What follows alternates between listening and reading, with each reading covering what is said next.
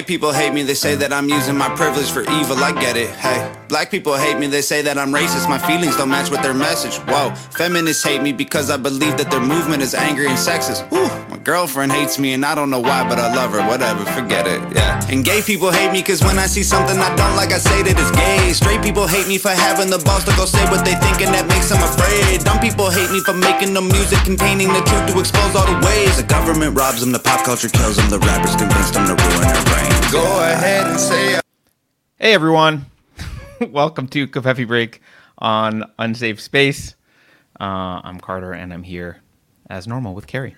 Hi. Did that work, Carrie? Did it? Yes. Did it work? Okay, now Can we just play and everyone dance along? Just play the chorus because he was just about to do the chorus, which I can't stop listening. I probably listened to this song 10 times today already, maybe more. And yesterday, who knows? All right, let me try play the chorus. It's hard to be the producer and do all the other stuff, so hold on here. Hey, all of that wild online, man. You might need a doctor, Phil, if you catch me outside. And I will not apologize if you ain't one of mine, fam. I could not afford to give a if it was finance. They been hating. I think it's stupid funny. Haters, fake friends, making me stupid money. They been hating, making me famous. Hating, they're wasting all of your energy on me. Everyone hates me for There we go. Okay. I mean, It's so, this one, okay, so out of all of his songs, first of all, you're watching Unsafe Space. You're not watching Tom MacDonald's channel, but we thought we would open with this song because it's a feel-good beat to this one. we thought we would steal some of his stuff, I guess. You're watching Unsafe Space. This is a live show we do Mondays and Fridays. And couple of top of the show announcements. We have book club coming up. If you want to join us, we're currently reading fiction. This month is fiction. We're reading Thought Criminal by Michael Rechtenwald. And when is that going to be? When is that discussion? That's February 21st. And hopefully we'll be speaking. We're speaking with him before then and hopefully putting out an episode right around the time of book club, which is good. Yeah. Don't forget to like, share, and subscribe. All that stuff. Go to unsafespace.com. You can donate. You can buy merch. I don't know. What else? What did we forget to mention, Carrie? That's it. I'm excited. Let's talk about Tom MacDonald. Okay. So some people in chat are saying cringe on the Tom MacDonald. I get it. I don't like rap either. But if there's going to be rap, at least it can be making fun of woke life. And because of Carrie, I had never heard of the guy. I did listen to a bunch of songs yesterday. Well, first of all, thank you to all the people in our chat who told us to watch him, and people were messaging me about him for a week, and it just took a while. There's a lot of things people are suggesting that I watch or read. And I finally got around to watching it, and I'm so glad. I wish I'd watched him sooner. So apparently he put out this song, not that one, but he put out this other song called Fake Woke a week ago. And we can watch part of that and break it down. But here's why I like this guy. Well, first of all, I like his music a lot. I haven't been this excited about an album since Kanye West's Jesus is King album, which I was obsessed with. And I tend to go on these binges when I like someone. I just keep listening to it over and over. This song that we opened with, out of all of his songs, is the most upbeat, I think. And it just feels, I don't know, it's a feel-good song. And I like the lyrics. I mean, he's basically like, he's dealing with a lot of hate from people online who want to call him all these things, sexist, racist, homophobic, all the stuff that wokies want to call you. And he's just got this great kind of rap attitude about it. Whatever. The more you hate me, the more people are it's the Streisand effect. The more people are going to find me. So go ahead. Fine. Do what you want. Yeah, I looked him up. I mean, he's not my aesthetic, let's put it that way. But I looked him up, and I guess he got famous with the first song that he produced, which I think might be one of my favorite ones of his, based on what I've listened to so far. Which one? White Boy, where he basically just is unapologetically white and saying, like, don't blame me for what my ancestors did, and I'm not a racist, and I'm not going to be ashamed of my beautiful blue eyes, is what he says. So I can respect some of the attitude, which is hard to have, especially in the music industry, especially if you're something like, he doesn't look like a buttoned up, like I look like I could be a Mormon, right? So I could fit in with being the conservatives, right? Like, but he doesn't fit in with them at all. He looks like he's Eminem on meth. So, which it takes enough, it takes some guts to say like, hey, he has a song I'm going to do this. Funny enough, he has a song called Sober, which is also a very positive song, where he and another rapper that he raps with, I've seen him now in a couple of videos rap with this guy called Bandchild. And they're both rapping about, and the video is pretty well done. I think his girlfriend is a rapper. I'm just learning all this stuff late. She does the videos. She does the videos, Nova Rockefeller. And they shot that video like as if it's in an AA room and they're rapping in the room. It's really well done and it's a very positive one. And a lot of his lyrics talk about how corporate rap, I'll call it corporate, the mainstream rap, the stuff that the legacy media is pushing down our throats and down the throats of children, encourage kids to pop pills, do drugs, zone out, drink alcohol. Yeah. Avoid the entire rap genre and hip, like you shouldn't. That I wouldn't say that. I would say find independent stuff like this that has a positive message. So little. I mean, no, but generally, like most of the stuff out there, look at Cardi B. She's not rap, I know, but like. But most of any of mainstream music, no matter the genre, is nihilistic and hedonistic. Oh, that could be true. Yeah. I actually don't know any mainstream. Oh, yeah. If the cathedral likes it, if they like it and they're supporting it, if the culture likes it, you can pretty much rest assured it's probably trying to kill you. It's probably poison. If they're trying to get you to drink it, it's poison. Yeah, and he actually calls out, I hope we can watch, let's watch the beginning of Fake Woke, because here's what happened with this song.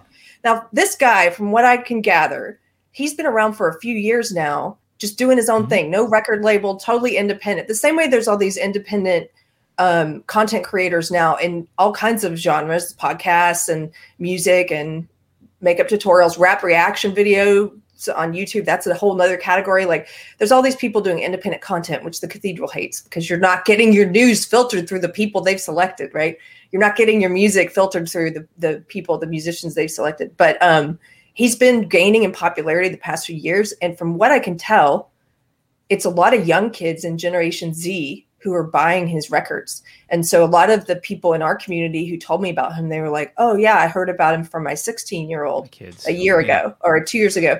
And so here's what happened to Fake Woke. He put it out a week ago, no record label, no sponsors, no fawning media pieces from the cathedral, nothing like that. And he went to #1 on iTunes. Billboard wasn't writing cover stories about him. No, yeah, Billboard wasn't doing covers. He hit #1 on 4 different Billboard charts this week and #1 on iTunes. And this song, this is the new one, Fake Woke. Let's play if you have it, let's play the beginning. Right, I'll try and play a little bit of Fake Woke here. I'll leave you, I think I can leave you up on screen so we can do the Carrie reaction video version. Oh, that'd probably be better for the other song because the other one makes me real happy. But we can watch this one too. Yeah. Here we go. You have to tell me when to stop it because I don't know when to stop it. And I don't want to play the whole thing. I think it's crazy I'm the one who they labeled as controversial, and Cardi B is the role model for 12-year-old girls. There's rappers pushing Xanax at the top of the billboard, but if I mention race in a song, I'm scared I'll get killed for it. It's backwards, it's getting exponentially dumb. It's more difficult to get a job than purchase a gun. Eminem used to gay bash and murder his mom, and now he doesn't want fans if they voted for Trump. We're ashamed to be American. You should probably love it, cause you have the right to hate it and not get stoned to death in public. As children we were taught how to walk and talk, but the system wants adults to sit down and shut up. Cancel culture runs the world now, the planet went crazy. Label everything we say as homophobic or racist. If you're white, then you're privileged, guilty by association. All our childhood heroes got Me Too'd or they're rapists. They never freed the slaves. They realized that they don't need to change. They gave us tiny screens, we think we free cause we can't see the cage. They knew that race war would be the game they need to play. For people to big teams, they use the media to feed the flame. It gives me chills. Okay, I have to stop that. Do you have music? Is there ever music that gives you goosebumps? Dolly Parton does that to me, but also Tom MacDonald. Who knew? Yeah. There is music that gives me goosebumps, I think. Yeah. I'll have to think about that one. But there is some. But the part that gives me goosebumps there is where he's talking about they never freed the slaves. They realized they don't need the chains. They gave us tiny screens. And the part about how they knew they would need a race war to divide us, and the media feeds the flames. Absolutely. He's rapping about all the stuff that wrong thinkers, whether they're on the right or the left, whether they're people like Cernovich or people like Jimmy Dore on the left, he's rapping about all the stuff they've been talking about the past 4 years, which is this fake left-right polarization that they create as if it matters. The Democrats and Republicans are so similar. It doesn't matter, but they keep us fighting at each other's throats over, are you in the Republican Party or the Democrat Party? And the race war that they've been trying to start, just like Charles Manson for the past year or so. I just love that someone in the culture, someone is talking about this in rap and doing it well. And here's something that's interesting about him. That first song we opened with, I really love. That's just so feel good. And he's like, everybody hates me. He just doesn't care. And he, my fella pointed this out. You can tell he really doesn't care because he didn't change his name. He's a rapper who's named Tom MacDonald. Right.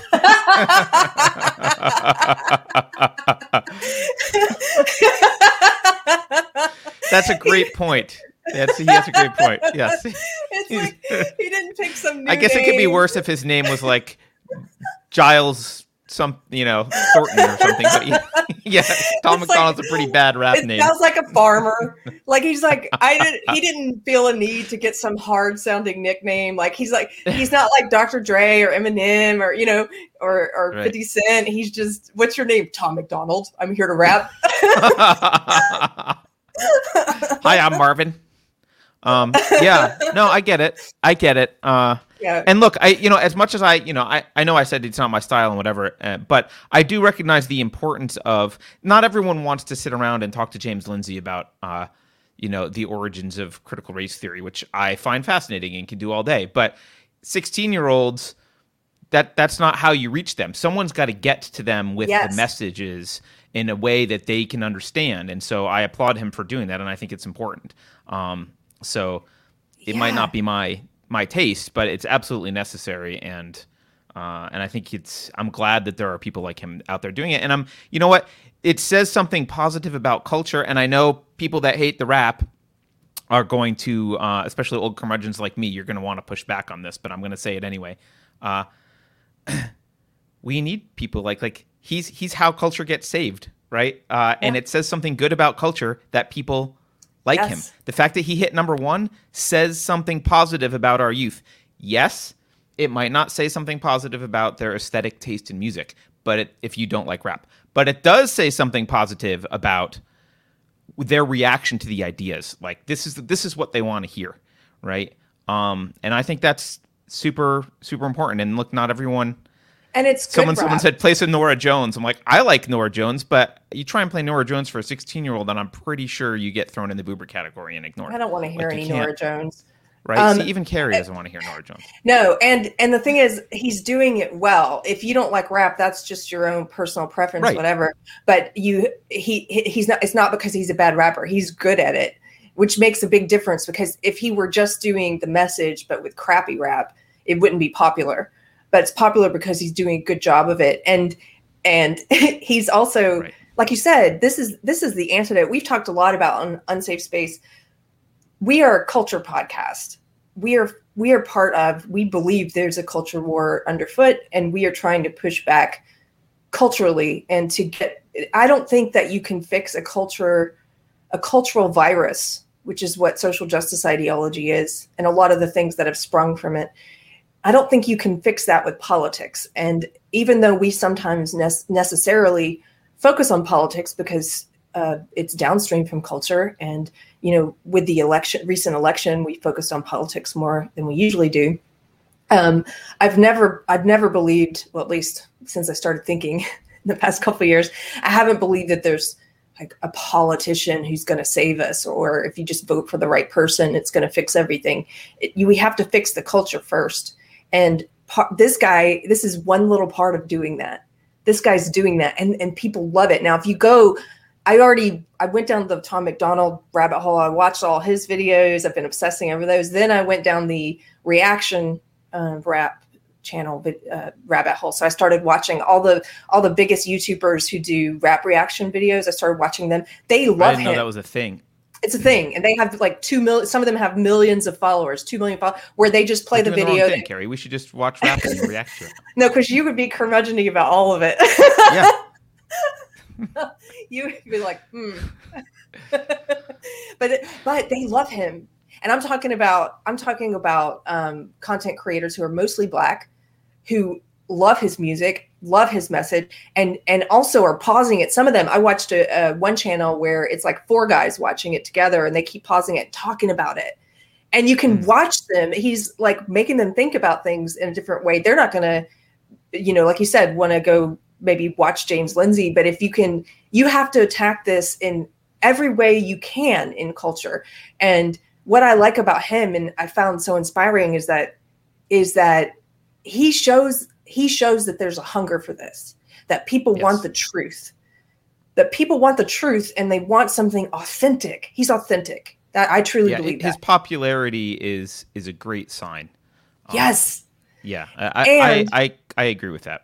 Yeah. And so then this 2 days ago, there have been a lot of purges, censorship, unpersoning, things like that have been happening the past 5 years, but especially since the inauguration of Joe Biden, there have been a lot. Our channel was deleted on Twitter, for example. There have been massive purges happening and different high profile people getting banned. And I have an update to anyone who's following my social media posts. It appeared that his song Fake Woke was taken down by iTunes and also by Amazon and Pandora.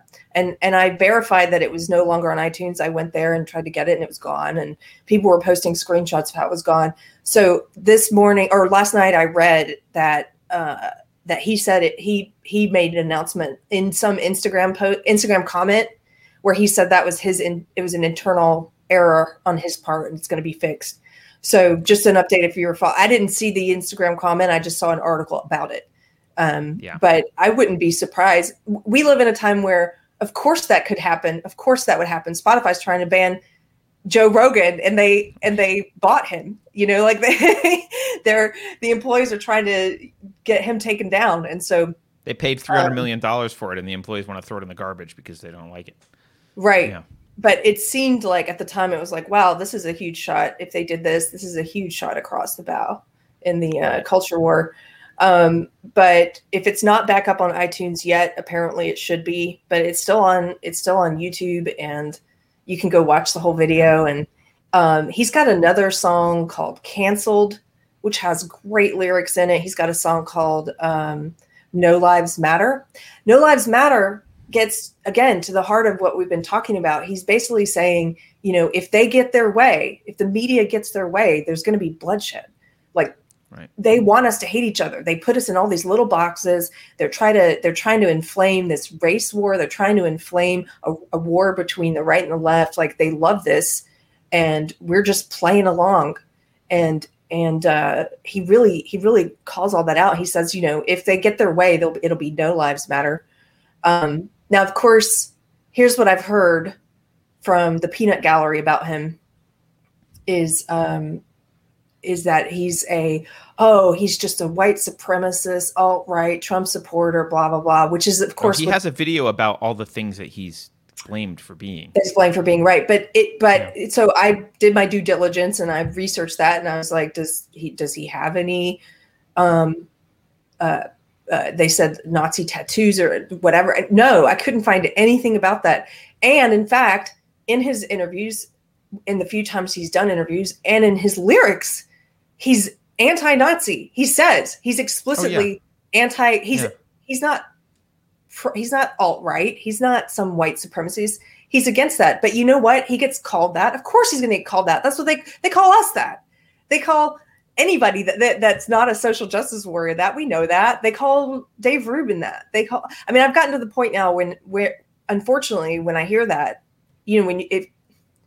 20 years ago or something when we were young, if you heard that somebody was a white supremacist, you took it seriously. Now when I hear it, I'm like, oh, really? Okay, let me look that up and make sure, because I'm inclined not to believe I'll be honest, I don't even look it up anymore.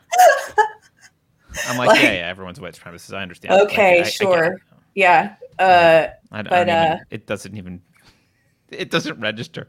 Yeah, I know. I think it's worth saying this because we have said that culture needs to change prior to politics, and more importantly, I mean, this is the case that I've been making for a while, is that philosophy ultimately drives culture, and if you have I'll call it the nihilistic, semi-Hegelian Marxist pile of crap in philosophy departments for 100 years that we have, a whole bunch of stuff happens in culture that is horrible. And it takes time, and it metastasizes, and then it turns into politics. And so where tolerance matters, I know there's going to be a lot of people who don't, they'll be like, well, I like this kind of thing, and I don't like this guy for these reasons, and I don't like that, and this is a problem with our culture. And our culture is where it is. People have the tastes that they have. You can make if you want to get all philosophical and make arguments about trying to link aesthetics to morality, you can do that. But if we're going to have the change that we want in our current culture, we need to have people in all the different subcultures getting the message about why the underlying ideas here are really, really bad. And so I would don't go hating on him just because you don't like his teeth or his tattoos or his metal bits or his music. His metal bits. Yeah, he's got metal bits, right? But a lot of kids like that stuff for whatever reason. A lot of people like that, and that's how you reach them. And there may be another subculture of people who, like, for example, knitting and need to hear it from other knitters. That's fine. We all need to understand the danger behind this bad ideology. All of us. I like both. You can like both. Yeah, you could like both. You could dislike both also. I like both. I don't. He wears a knitted cap. Does he? Oh yeah, that's a knitted cap right over there on the fake book video. Maybe the knitters should make him a cap. Somebody in chat, it's going too fast, but somebody in chat was saying Carrie's going to make a Tom MacDonald hat. I have a lot more love for knitters now that we started this channel, and there's knitters in our community, and they've made me stuff. So I'm cool with knitters, even though I'm not personally a knitter. Okay, let's do some super chats while we're here, Carrie.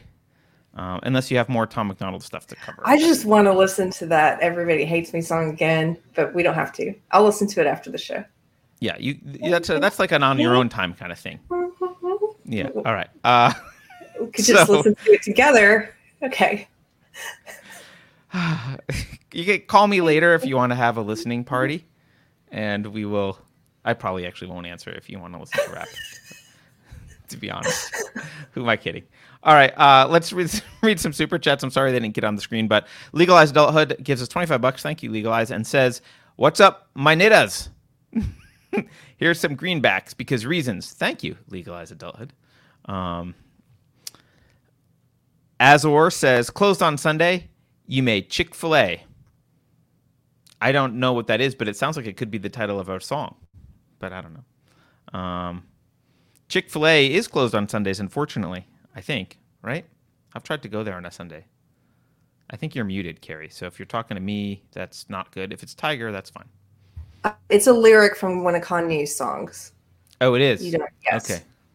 All right. There you go. My vast rap knowledge is not working. Connor Mack says, "I'm 27 and have known Tom since summer. You need to check out Everybody Hates Me." We just did. We played at the top of the show. It's great. And No Lives Matter. I think I've listened to all of those. Best Rapper Ever is also amazing, Connor says. See, guys, there are people who really appreciate this. Yeah, Jeanette gives us people. Our community suggested him. He is Number one. Let's be clear. He was what, number one on iTunes? Right? He was number one on iTunes before the song came out. This guy is not some, like, this is not a, some random dude that people like. He is very popular. Jeanette W. gives us $10. Thanks, Jeanette. Hell of it. Thank you, Jeanette. Pirate Tomsky. Pirate says, cancel Gina Carano. Has just been uncanceled and hired by the Daily Wire to produce it and star in a new film. Hashtag Duck Fisney. Yes, we have some articles about that we're going to pull up and talk about later, Pirate. But yeah, I'm very excited to talk about that. We have tried to get. I wanted to get Gina on the show a while ago, and you can blame me for being lazy enough to not reach out to her. And now all this stuff has happened, so I've reached out to her, but now I'm like, there's probably lots of people reaching out to her now. So. But we have tried to get her on the show, and we will continue to try and get her on the show because I think it would be good. I waited because I wanted to watch Mandalorian first because I didn't know anything about her role or what. So I watched the show, but now she's in the news. Okay, Azor says, Carrie, listen to "Sing About Me" / "Dying of Thirst." Okay. Thank you. Thank you, Azor. Two Sisters and Some Yarn says, saying hello, and even though I can't listen, miss catching y'all live. $5 for hat fund, since I'm disappointed at the lack of hats. Oh, thank you for the hat fund. Yeah. Let's see. Oh, I missed one. Uh-oh. This is going to be tough. I don't know if I can do this off the top of my head, but maybe. Finest City Cycling says, can either of you explain Hegelian dialectic in a nutshell and how it compares to other forms of dialect? Well, I cannot. That's why when Carter was saying that, I was thinking, yeah, see, kids don't. That's why they are listening to Tom MacDonald, because whatever Carter was saying about, it's a little too. It's like James Lindsay stuff. Anyway. Yeah, I don't know if I can do a good job in a nutshell, especially without a little bit of prep to make sure I'm getting it right. But I'll try to really quickly say it's this kind of belief. I'm trying to. Sorry, this is not easy. It's a kind of a way of approaching things where you set up two extremes and argue that the truth comes out through the battle between those two extremes, basically. So it's an arbitrarily defined way of it's like an arbitrarily defined epistemology of like, this is how it works. What you do is you take this extreme and you argue, and the truth happens in between them. That's a very, very, very glossed over description, and anyone who knows philosophy will skewer me for that description. But if you want it more in detail, I'm going to have to reread and be able to explain it better. But that's kind of in layman's terms, that's kind of the Hegelian dialectic. The thing I don't like about Hegel, I don't like a lot about Hegel, but one of the things that I don't like about Hegel is his explicit premise that it's a metaphysical problem, not an epistemological problem, although I don't like the dialectic that I just described. I don't think that's valid epistemology. But the metaphysical problem with Hegel, I think, is that he makes this assertion that basically the universe has will, that there's like a purpose to the universe in general, and that the state is the manifestation of the will of the universe. And so this is where you get subordination of the individual to the state. It comes from Hegelian metaphysics, which is pretty abominable. I don't know if that makes sense, but hopefully it does. Okay. Carrie's going to fall asleep, so I'm going to move on. No, I'm here. Thank you for. I'm actually glad somebody asked you to do that. Thank you. Okay. Horizontal Harris. How does one cope with living with a roommate who's a sheep? Oh. Thinking of hay on the floor. Thinking of moving to Florida. Hopefully there's not as many NPCs like here in Austin. That's a good question. I haven't lived with a sheep. Let me answer in a long that time. one. Have you? You know some? No, I haven't. Okay. But I have, friends who disagree with me and who maybe I would say are more plugged into the the Matrix stuff. I have a friend who, I'm just trying to think if she would mind if I talk. She probably wouldn't mind if I talk about this. When she moved in with me, she didn't know, and she doesn't watch the show or anything. And this funny thing happened where my friend Mystery Chris, who's on the show, we went for a walk before the election, and there was a Republican office in my little town, and we went in there and we were talking to them, and they had a bunch of lawn signs and stuff, and they said, yeah, like they had a whole list of people in our neighborhood who had their Donald Trump lawn signs removed. People were stealing their signs, and he was like, yeah, we've had people have to come back and get replacements and everything. And I felt bad for them. And so we paid $5 and we bought a sign. Although I'm not the kind of person who usually puts a sign in my lawn, except for local elections. So anyway, we brought it home, and we were laughing the whole way home, walking home, like, oh, anybody who's driving by right now, they're probably like, cause it's like a black guy and a white lady who looks woke. They probably think we stole this sign out of someone's yard. Right. They probably think we're one of the sign thieves. Right. And then anyway, I put it in my backyard. And when she moved in, I wasn't here. I was on the road for something. And then when I got home afterwards, the election had happened, and we were all sitting around talking. And at one point, she had this moment of realizing, because she's like a Biden supporter, I guess. And she had this moment of realizing, she was like, wait a minute, did you vote for Trump? And I was like, yeah. I did. I thought he was the most liberal candidate. That's why, and she was like, and we just started laughing. She had no idea. And she was like, I saw that sign in your backyard, and I just thought you stole it. Like, like, I just thought, why would you have that? This is the kind of assumptions, people will make. But anyway, I bring this up because we kind of joked about it at the time. And I was thinking, oh, is she not going to want to live with me? And she did. She's a good person and a good friend. And, we talk occasionally about the stuff that's happening in the news, and we have a difference of opinion. And one of her other friends I've talked with, definite difference of opinion, but open-minded, and they're able to listen, and I'm able to listen to them. And so all this is building up to say, it depends on what kind of, I don't exactly know what kind, what your roommate believes, but them being a Biden voter or whatever, I don't think that precludes you from having a relationship. I don't. And even if they're not very tuned in to the censorship that's happening and the culture war that we talk about, I still don't think that precludes you from having a relationship. The people that it's hard to have a relationship with are the ones who are plugged into the system, but they're plugged in like directly to the propaganda mainline, and they are very active. They are engaged. They're very active online at spitting out everything the propaganda machine says. Those people, it is harder to be friends with because they're very convinced that they're right and that they know everything. They're not humble about, oh, that's interesting. I didn't know that I would never have imagined that you would vote this way. Tell me why. They're not like that.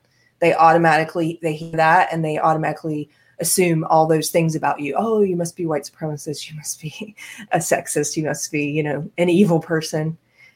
So those people, if you're living with someone like that, who's very closed-minded and hateful, my advice would be to get out of that situation.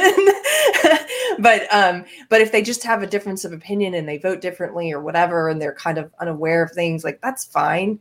As long as you can be friends with people. I'm still friends with people who believe in social justice, a few people, because they're open-minded enough to still be friends with me. So that's kind of a long answer, but if they're closed-minded and they're hateful towards you, I would say get out of that situation, because it can't be good to live with someone who doesn't, who is that prejudiced against you. So kind of rambly. Okay, that was long. It's okay. I think it was good. Dancing with Consciousness says, check out People So Stupid by Tom. It's my fave. Oh, I like that one. Yeah, that's the one where he's dressed. He's like a newscaster. Oh, I do know that one. I did watch that one. Yeah. Next one. Oh, I think I can actually put the next one on the screen. I'll fight you naked says, what's the sign about, Carter? It like speaks to me. Of course it does. I'll fight you naked. 'Cause you're naked. The sign is about, I was just this week reminded me of the Emperor's New Clothes story. That's all, and I just wanted to yell at the top of my lungs. He's naked. The Emperor has no clothes.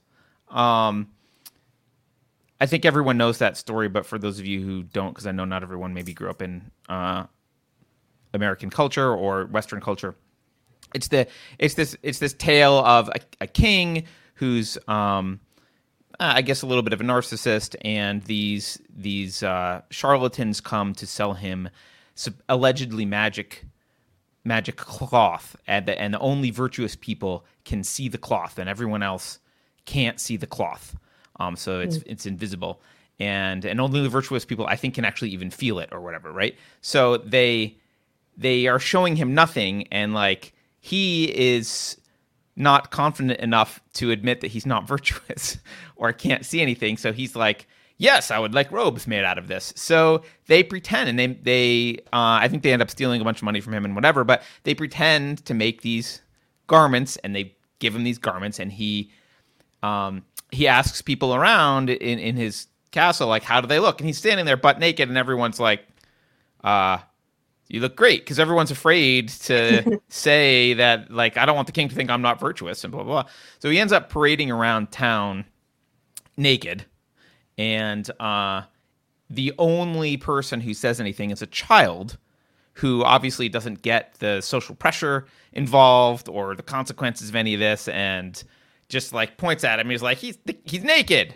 And as soon as the child says it, everyone else is like, yeah, like they all realize that he's actually naked, and it was all a farce. And this week, between what was said about Tom MacDonald, at first we did originally think that he was canceled, but it turns out he wasn't. But what's been said about Tom MacDonald, but more importantly, the farce around the impeachment, which we'll get to, and the farce around the outrage over Gina Carano, which we will get to. There's this. The cathedral is really wrapped up in the same cloth that the emperor was wearing. They have spent all this time with this elaborate farce where you're supposed to believe they act like they dress all the stuff in the legitimate language. They act like everything they're saying is completely legitimate. Yeah, that it's legitimate to be having this impeachment trial in the first place. That it's legitimate to look at Trump's video, for example. We'll get into it, but it's legitimate to look at it and say, "Oh, yes, this is definitely incitement of violence." Like, it's totally. There's no legitimacy about any of this. There's no legitimacy about being mad at Gina Carano for what she put on Instagram, which we'll talk about. Like, it's just there's no legitimacy for any of this. But so many of us are cowards.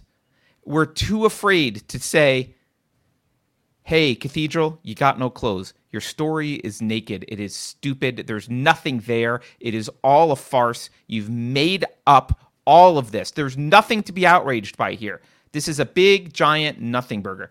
That's the purpose of the sign. I know that was also rambling a little bit, but that's why I put the sign up there. Okay.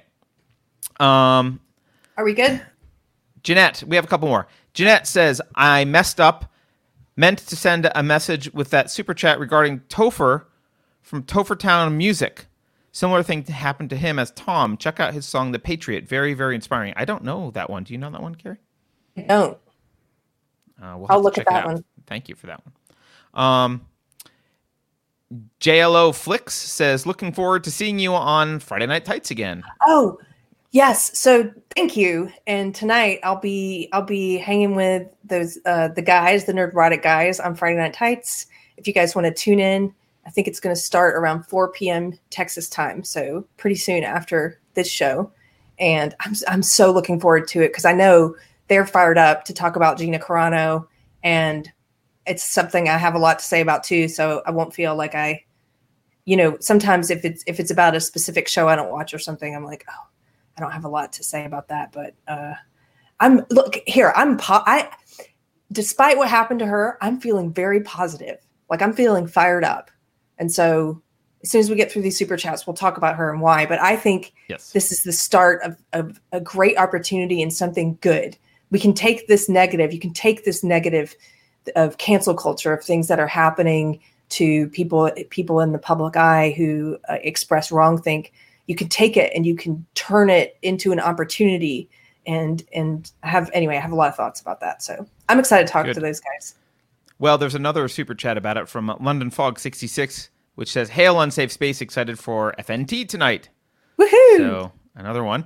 By the way, I have possibly my book. Less exciting. I am also doing a thing tonight on Unframe of Mind. It's a Valentine's Day special, and there's like 3 or 4 guys and 3 or 4 gals, and we're all wearing bathrobes. I don't know why there's a bathrobe theme, and we're going to talk about love and sex and other I stuff, heard because it's a Valentine's Day show. Yeah, I guess that's are bathrobes very Valentine's-y? Well, I don't know. I think so. Yeah. Okay. Antonio Cardenas says, "Did you know that the Daily Wire has teamed up with Gina?" Yes, we do, and we will talk about it. Yeah, thank you for the reminder. That's exciting. All right, which by the way, I think is a good segue into Gina Carano. Let's talk about Gina. Yeah. Why don't we first talk about her cancellation stuff? Yes. I actually think before we even talk about what she did recently, it's worth noting where she's been standing with the cathedral and Hollywood generally, because this is not her first offense. She has already made some enemies. So here's an article from The Hollywood Reporter about the fact that she's been dropped. So Gina Carano, for those of you who don't know, she was a star, one of the leading characters. I think her name was Cara Dune in Mandalorian, which I have said previously has saved my love of Star Wars. It was an excellent series, despite everything else Star Wars has done to itself. And by the way, and having in that show, I mean, I've seen her regularly referred to as Disney's like favorite star, fan favorite at the moment. Yeah, like she's the biggest star. Very well liked. And one of the things I like about her actually is she's a former like Muay Thai and MMA person. Mm-hmm. And so mostly a lot of times when you see Hollywood have a woman who is beating up buff guys, it's just so unbelievable that it's hard to, like, when a 90-pound waif like Mia Jovovich, it's like, okay, that's cute that you think there's anything realistic there, but it's just so dumb. I can't suspend disbelief. She's kind of a badass. Like, yes. She's like in real life a badass. She looks like a badass. It's believable that she's a badass in the show because she's actually a badass. Because she's actually a badass. Like, good casting. Imagine that. Yeah. Cast someone really realistic for the part. Imagine that. So I really like her, and I like our character as a lot of people do. But she was dropped. I mean, she was dropped from UTA, and they had said they were going to make another series that might include her earlier, but they stopped saying that in November because of some other stuff that she's done. Now, UTA is United Talent Agency. This is, if you're not a Hollywood person, this is basically how she gets jobs, right? You get repped by an agency, and they shop you around. So her spineless agents, not only did Disney drop her, their biggest star, but her spineless agents, the people that she's been paying a portion of her income for who knows how long. The people who make a percentage off of her existence. The people who make a percentage off of her existence and her success dropped her. The spineless cowards. Which doesn't surprise me at all. A lot of agents are spineless cowards. I think that's a requirement. Anecdotally, the ones I've met, a lot of them, sure. So anyway, just so you know, this is a quote from someone from Lucasfilm. They've been looking for a reason to fire her for 2 months. So that's the context of where we are. The things that she did in the past. Now, this is according to the Hollywood Reporter. I'm going to show you how they characterize things here, but She last November she issued contentious tweets. I love how tweeting is now issuing tweets. It makes it sound very official. And notice how they tell you what to think about it. This is right. They always do this. They're always telling you not what happened, but what to think about what happened. They're telling you the tweets are contentious.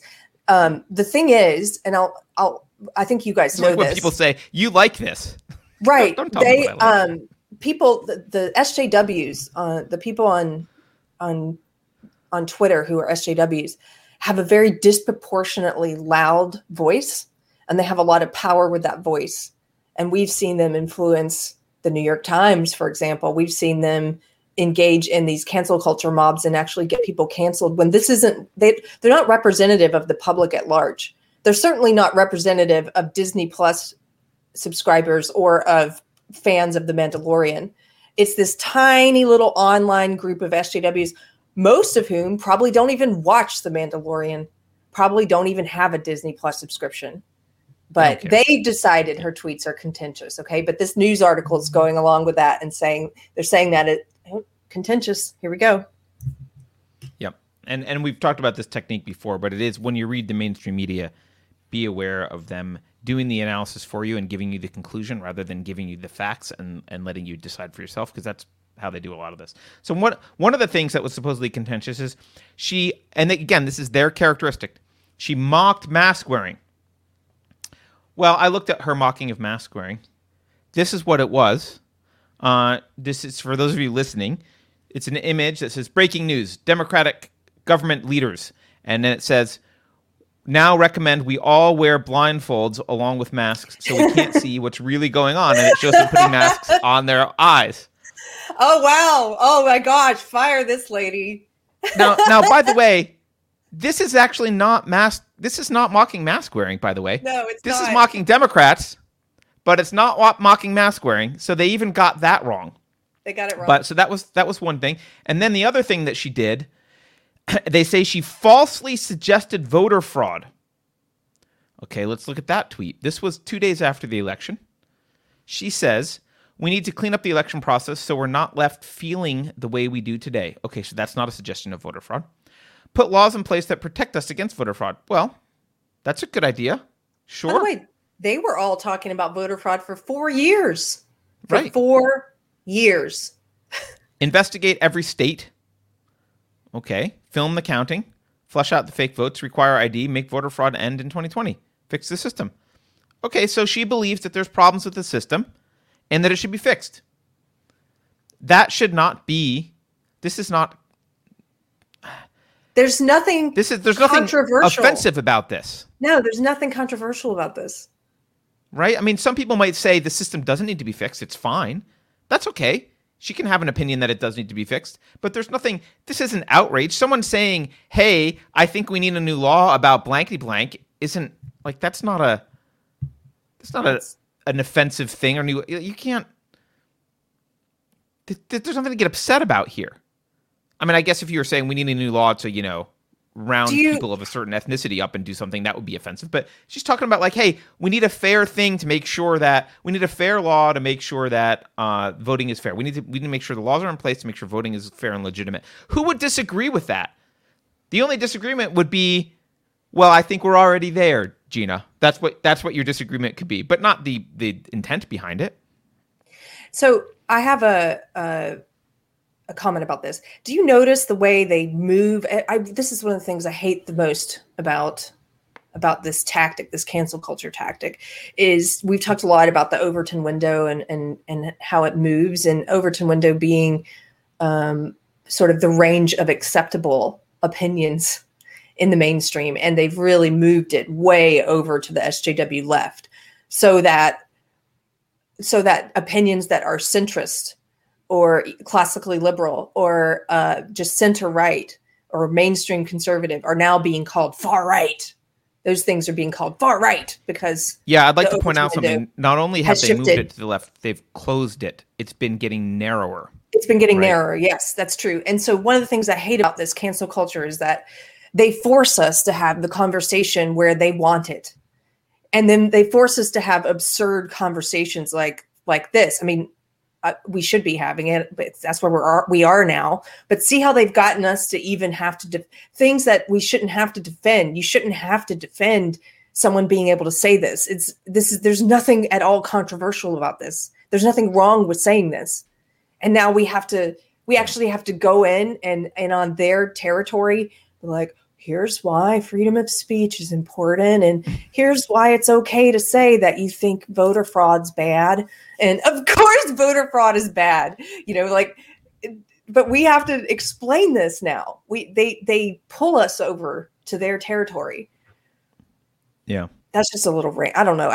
Everything about this, and when I know you're going to get to the other tweets as well, but especially what she said about Jewish people prior to the Holocaust, like that. I'm like, we have to have this argument now on your terms with your moving goalposts. That's what we have to do now.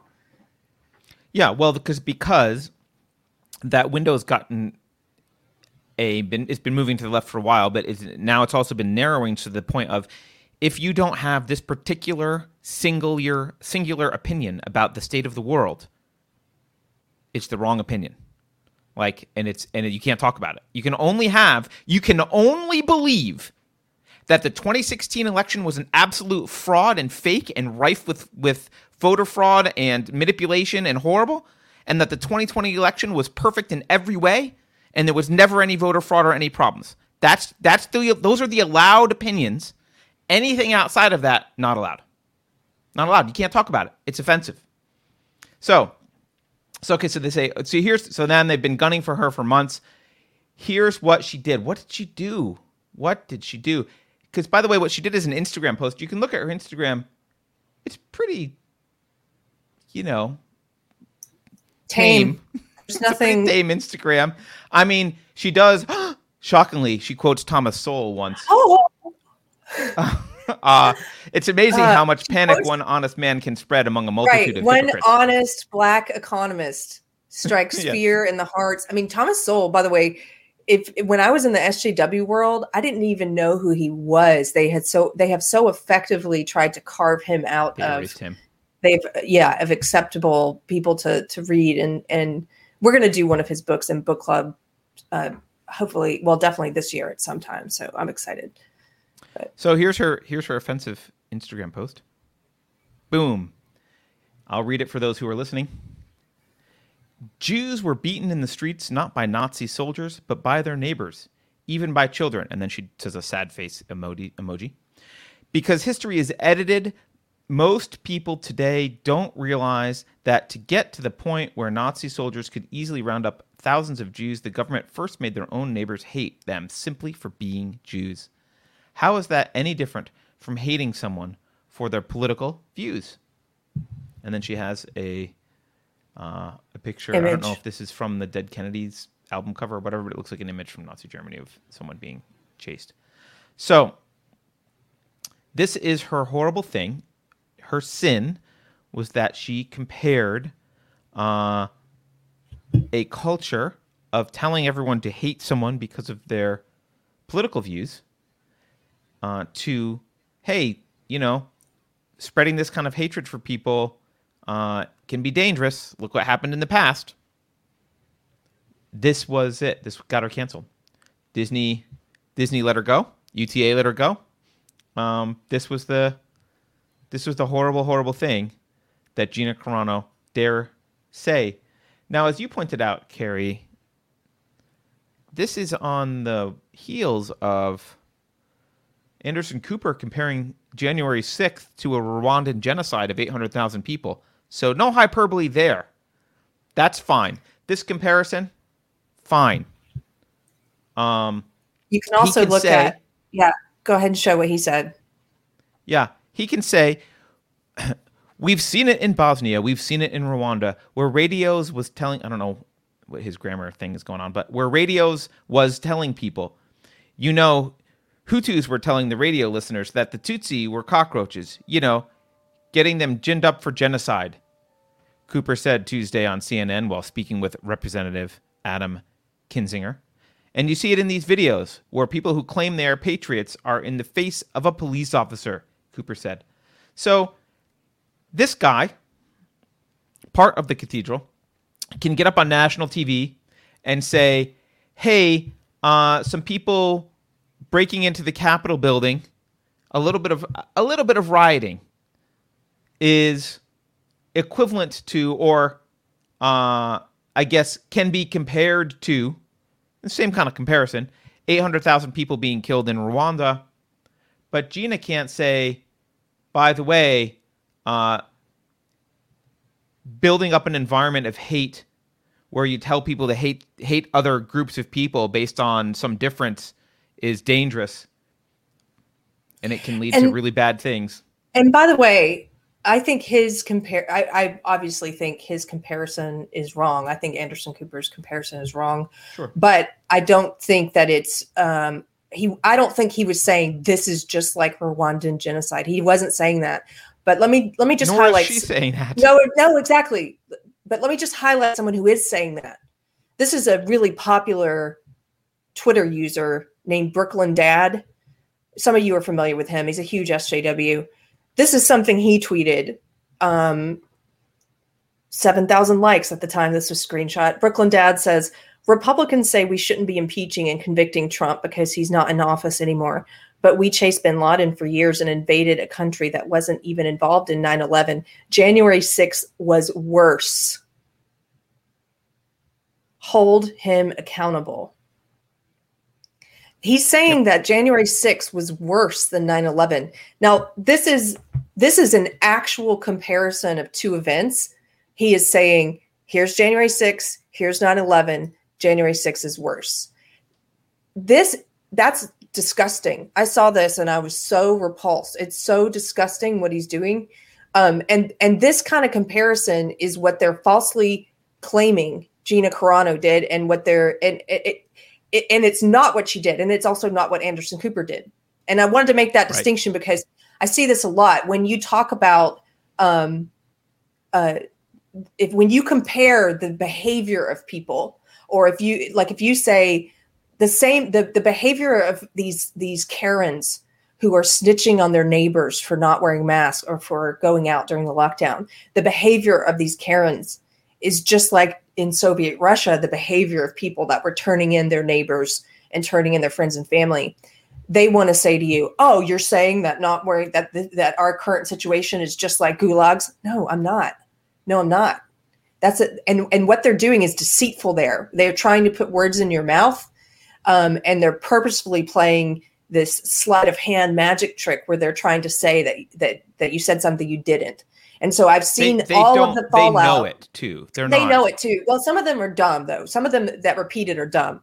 But all of the articles, and we can get to some of these mainstream articles and legacy media articles about Gina Carano, but they're all playing this sleight of hand. They're all saying, and then when it gets filtered down to the dummies, the dummy NPCs on social media, I've seen them all repeating it. And they're saying, Gina Carano said that what's happening currently is just like the Holocaust. No, she did not say that. And this is important. I really wanted to make this distinction. This is very important.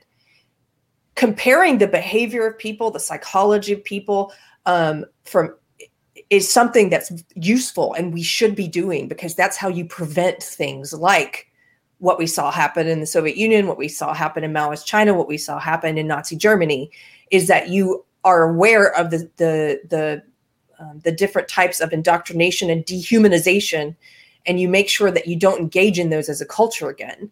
This is important to do. This is what we read about in book club when we read the book Ordinary Men, which was about Reserve Battalion 101, which was a police reserve battalion.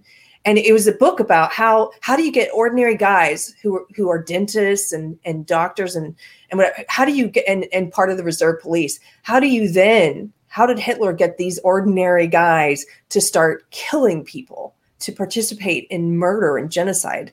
And the second half of the book is very interesting because it goes into psychologically how good people, or people who are thought of as your good people, your neighbors and people you know, how large portions of society can be convinced to do very evil things.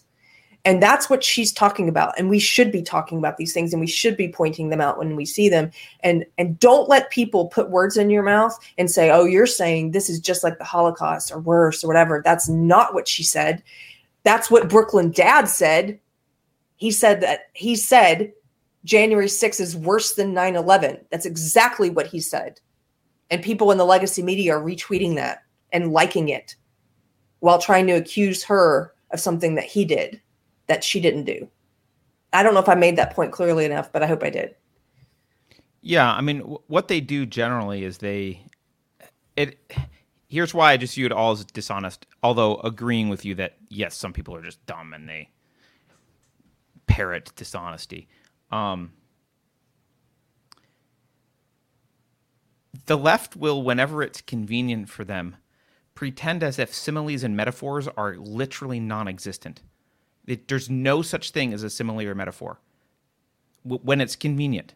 So Trump can say something, make a comparison or whatever, and suddenly the idea that it's a metaphor or that it's a simile, totally lost. Can't possibly. Gina can say, hey, this is what happened to Jews in Nazi Germany. This is why it's important to understand what happened beforehand.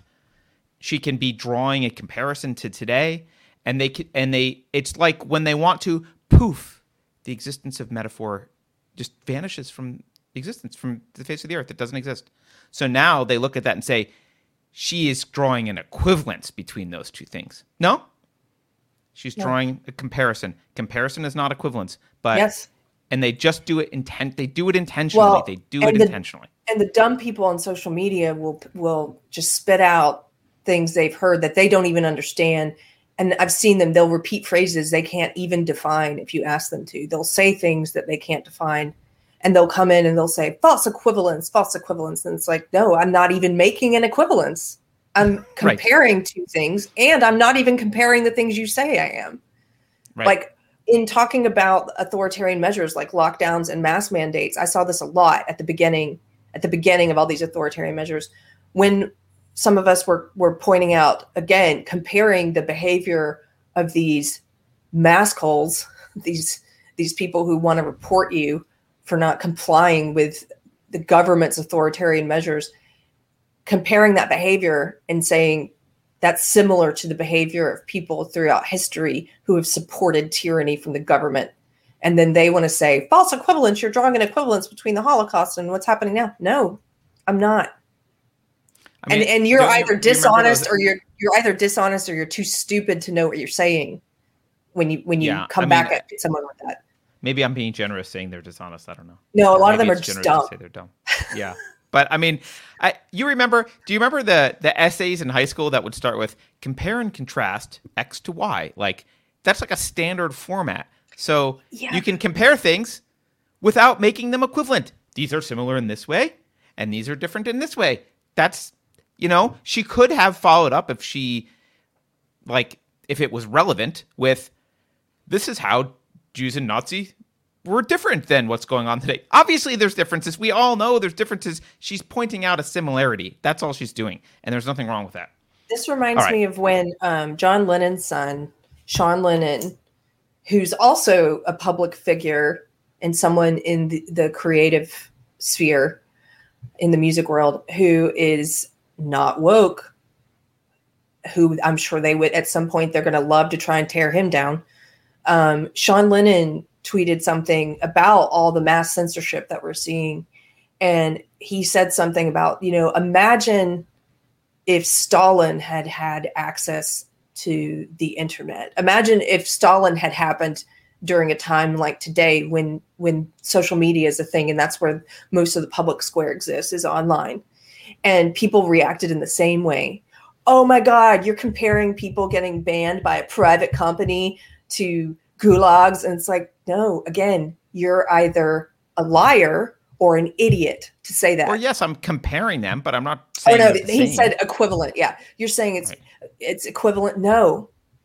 And you can compare the political climate. You can compare the actions of the two. And he was right. He was right.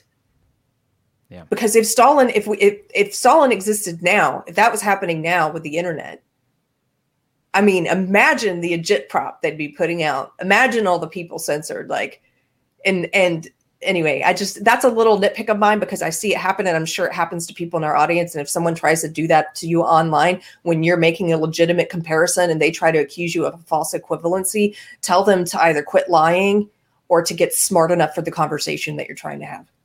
Right. All right. I want to do a super chat because, by the way, this wasn't a super chat, but I just thought it was funny. Jeremy says, LOL, silly Carter. Now the problem is X is Y. Explain how. Yes, that is true. That is now the problem. X is Y. Explain why. Explain how. Denise Rickenbach gives us $50 and just says, sending a little cabbage your way to show my support and appreciation. Thanks for the cabbage. That cabbage in there. Thanks for the cabbage. Is there a cool way to say thank you? I don't know, but that's Jake. That's Jake. And I'm going to, I don't know what you guys are doing this weekend, but I'm going to be hoofing and chinning down at my local Dance Easy. Right. Thomas St. Thomas says, pointing out Nazis as the gold standard for evil, which the left does, and then criticizing people for using Nazism as the template for recognizing evil is hypocrisy. Hail Gina. Yes, it is. Yes. Yes, it is. And that's a great point. Of course. Can I? Yeah. So they've been, by the way, they've been doing the very thing that they're accusing her of doing. We know this. It's right out in the open. I'm glad you put Emperor has no clothes up there. He's naked up for your sign today, because they're acting like we haven't seen this with our own eyes for 4 years. They've been calling Trump Hitler. They've been making the comparisons to Nazi Germany. They've been calling anyone who voted for him a Nazi or a Nazi sympathizer. And even in some of the takedown legacy media pieces, the hit pieces against her, they are simultaneously accusing her of making a gross equivalency and of being an anti-Semite and of being a racist, while in the same breath, they continue to push these same lies about Trump. And they say it as if it's truth. And Trump, who never disassociated himself from white supremacy and from Nazis. And it's like, yeah, he did countless times, because you asked him countless times, unlike any other president. And he had to do that over and over and over and over. And you're here in 2021 writing a news article and pretending like the truth isn't true. I think they're particularly triggered by her. So because they have Nazis as the gold standard, they've pointed out for the gold standard of evil, which they, I think, first really started introducing around Trump's candidacy, that they really started upping their game in terms of using that as the gold standard. Because they're using that as the gold standard, it's particularly bothersome when she compares them to that, right? She's throwing their own standard in their face. Yeah, that's what. Like she might have gotten away with it if she had talked about Chinese Cultural Revolution or something. Like if she talked about something else, she might have gotten away with it. But this was still they hate her, so. They were looking for reasons, the ones that get to make Nazi comparisons, not you. Right. Yeah. Wait, you're comparing us to our standard of evil? How dare you? Right. While we behave like Nazis. Right. While we ban and censor and, and support authoritarian policies, how dare you point out our hypocrisy? Right. Penumbra Syndicate says, Carrie, don't you mean Beef was fired by Disney for poop views? Yes. I would just like to say she did mean that. There was this dude on Twitter who was trying to accuse her. So by the way, this is something else that's been happening. They've been the online social justice mob on Twitter has been relentlessly trying to get her fired for months and months and months. They didn't like that she put, how the social justice warriors always put pronouns in their bio. You can always, half the time you get into an argument with someone who's like real dyed-in-the-wool SJW, you don't even have to go to you know what's in their profile. It's like putting a cross on your profile if you're a Christian. They're like, here's my religion right here. He, him, his, or whatever. And so she did that in her bio. She put beep, bop, boop, which is kind of like a robot. It's kind of funny.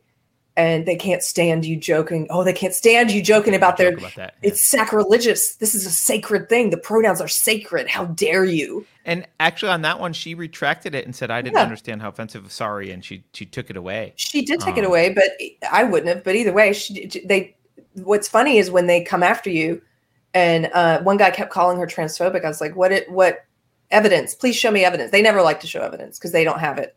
Show me what she said. Well, beep bop boop is evidence for them. I think that's enough. But they're wrong. It's not evidence. And I knew there was no evidence. And I kept saying, show me evidence, show me evidence. And so finally this guy sends a screenshot of beep bop boop. And I'm like, that's not transphobic.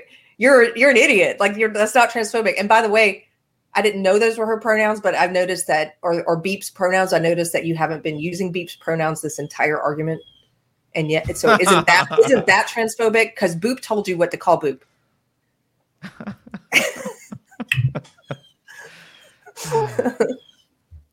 All right. Azor says this behavior is how we get to gulags. That is correct. And that's the thing. It's like, how dare you compare the pre-authoritarian, like, how dare you look at history, at pre-authoritarian behavior and compare it to current behavior, saying it might lead to authoritarianism. Yeah, well, that's why she's doing it, because it might lead to authoritarianism. Marie Buskey says we should write a parody anti-woke version to Imagine and see if Sean Lennon retweets. Not a bad idea. Not a bad idea, Marie. Marie Buskey, as long as you sing it with your New Zealand accent, it'll be a hit. Everyone loves hearing from you. You have a beautiful accent. Yeah. Turk Longwell says, loved your Peter Feliciano episode. Thank you, Turk. My cheeks are getting flushed just from you mentioning it. There was a lot of swearing for Carrie. It was some pretty graphic. Yeah. A little much for Carrie. Tatiana says, hi, beautiful people. Did you miss me? It's been a while. Hey, Tatiana. Welcome back. And she gives another one almost immediately after that. And she says, they basically prove her tweet to be fact. Yes. Yeah, you're right. They did. She's like, talking about totalitarianism, authoritarianism, and more importantly, dehumanizing, which the dehumanizing of conservatives is one of the big things that it contributed to me waking up from my old belief system, because there are people who are in social justice who they're in there with good intention. And once they see, it might take a while. It took me 20 years. It's taken some friends longer. I have friends now who are just now waking up. But the way that they dehumanize you if you're not part of the cult, there's nothing liberal or tolerant or progressive about that. It's disgusting. And it's what the Nazis did. And she was talking about dehumanization, and what did they do? They depersoned her. We're going to fire you. We're going to get rid of you. We're going to dehumanize you, and we're going to print articles and smear you. Their strong point. Yeah, we're going to smear you, and we're going to call you all these awful things that you're not. We're going to call you racist and anti-Semite, and we're going to dehumanize you. Yep. All right. Sun King says, I remember the Iraq protests here in San Francisco in the early 2000s. Everyone was calling the Republicans Nazis and lighting flags on fire. Oi. Yeah, now that you mention that, I do remember that as well. I was in San Francisco during that. And in fact, I think at the time, I had an office on the corner of Market and New Montgomery, which was like right below our conference room. We were like a few floors up, and right below our conference room, people had like chained themselves together in the streets in protest, and there was much to do. I think we had newsrooms in our office borrowing our conference rooms so they could take footage. It was a little crazy, and they did use the Nazi slander to characterize that. Speaking of which, her co-star, what's his name? Pedro Pascal. Did you see his online social media post comparing Trump voters to Nazis? No. What's his name? I think it's Pedro Pascal. His last name's Pascal. And if they were being honest about why they fired her, he would have been fired a long time ago. I see him here. I just don't see all of his posts. Okay, but I'll see if I can find it for you. If you want to keep doing super chats, I'll find it. Oh, we're done with super chats. I suggest we switch to something positive about Gina. Yeah. Because there is a silver lining to all of this. And that silver lining is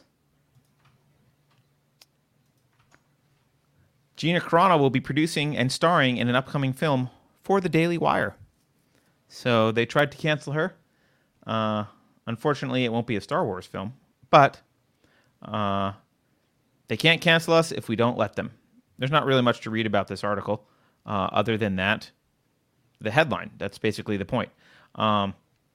She says, "The Daily Wire is helping make one of my dreams to develop and produce my own film come true. I cried out and my prayer was answered," Carano said in the statement Friday. "I'm sending out a direct message of hope to everyone living in fear of cancellation by the totalitarian mob." How dare she say that? "I have only just begun using my voice, which is now freer than ever before. Yes. And I hope it inspires others to do the same. They can't cancel us if we don't let them." Hear, hear. Hail Gina. Good job, Gina. So, yeah, she's feeling the freedom of speaking her own mind. Yes, losing a job as an actress, but opening up other avenues, and it allows her to kind of focus on what she wants to do and not really worry. Once they've canceled you, there's, it kind of forces you to figure your stuff out, and then you're not cancelable after that. See, I just sent you 2 images we can put up whenever you have a second, but okay. Here's what I find so positive about what's happening, and the reason why I'm not remaining in frustration about it or whatever is because, like you said, and she says this, you're freer than ever now because you're not constrained by fear of what they can take away from you. They've already taken it away from you, and you found that you didn't need it. That's what's beautiful. And in my case, and in Carter's case, we walked away from what we were afraid of losing so that we didn't even have that fear hanging over our neck. I walked away from my career. Carter walked away from his so that we didn't have that fear, so that we could say what we wanted. But either way, once you let go of that fear that's constraining you, oh gosh, there's no way you'd want to go back to it. Because once you've tasted that freedom of like, I can say whatever I want, and I'll do whatever I need to make ends meet so I can say what I want. Like, that's beautiful. Now they're really going to be scared of you because they don't hold anything over you, and there's nothing they can take away that you're afraid of losing. So I can't wait to see what she does next. That's one thing. Okay, so here on the screen, this is her co-star Pedro Pascal tweeted this, or this is on Instagram. It's a picture for anyone who's just listening, not watching. It says "Losers in 1865," and it has a picture of the Confederate flag. And then it says "Losers in 1945," and it has a picture of the Nazi flag. And then it says "Losers in 2020," and it has a picture of a "Make America Great Again" hat. Is he saying that they're equivalent? Yeah. Blah, blah, blah. Yeah. Okay. And so then here's another post of his. He says, "#This is America." And then he's got a picture of Jews in a concentration camp, and it says Germany, 1944. And then it's got another photo of children of children in an immigration facility, which I wonder when this picture was taken, because as we know, the most famous pictures that the media distributed of so-called kids in cages were from the Obama administration. I wonder if he made sure to find one from Trump's or if he picked one from the Obama era, but he's got a picture of kids in an immigration facility behind these bars, and it says America 2018. So he's comparing that to Jews in a concentration camp. So he hasn't been fired, right? Nope. Okay. Just want to make sure. Because Disney's woke. Right. Disney's woke. But so to get back to the positive things, so one is that she's been freed from any fear she had of what she might lose. Whatever fear was there, if there was any. Now she's going to be just even more of a force to be reckoned with. And number 2, this is what I find positive about it is we've talked about this when it comes to all the purges happening on social media. The more people they kick off, the bigger names they kick off, like Trump, people who are forced to go to alternative platforms, the more normies who are going to follow, and the greater a chance that these alternative platforms have of surviving and of building a parallel company for social media. And the same is true for entertainment. A lot of people now are talking about how David Rabois talking about this a little bit, like how we're going to have to, I think what might happen is that we're going to see a parallel economy emerge. We've already seen it happening in comic books. People are doing their own independent comics now. We see it in music with things like Tom MacDonald independently hitting #1 on the charts, not supported by any part of the apparatus or the machine. The one place that has seemed insurmountable has been movies and film, because the budgets required are so large.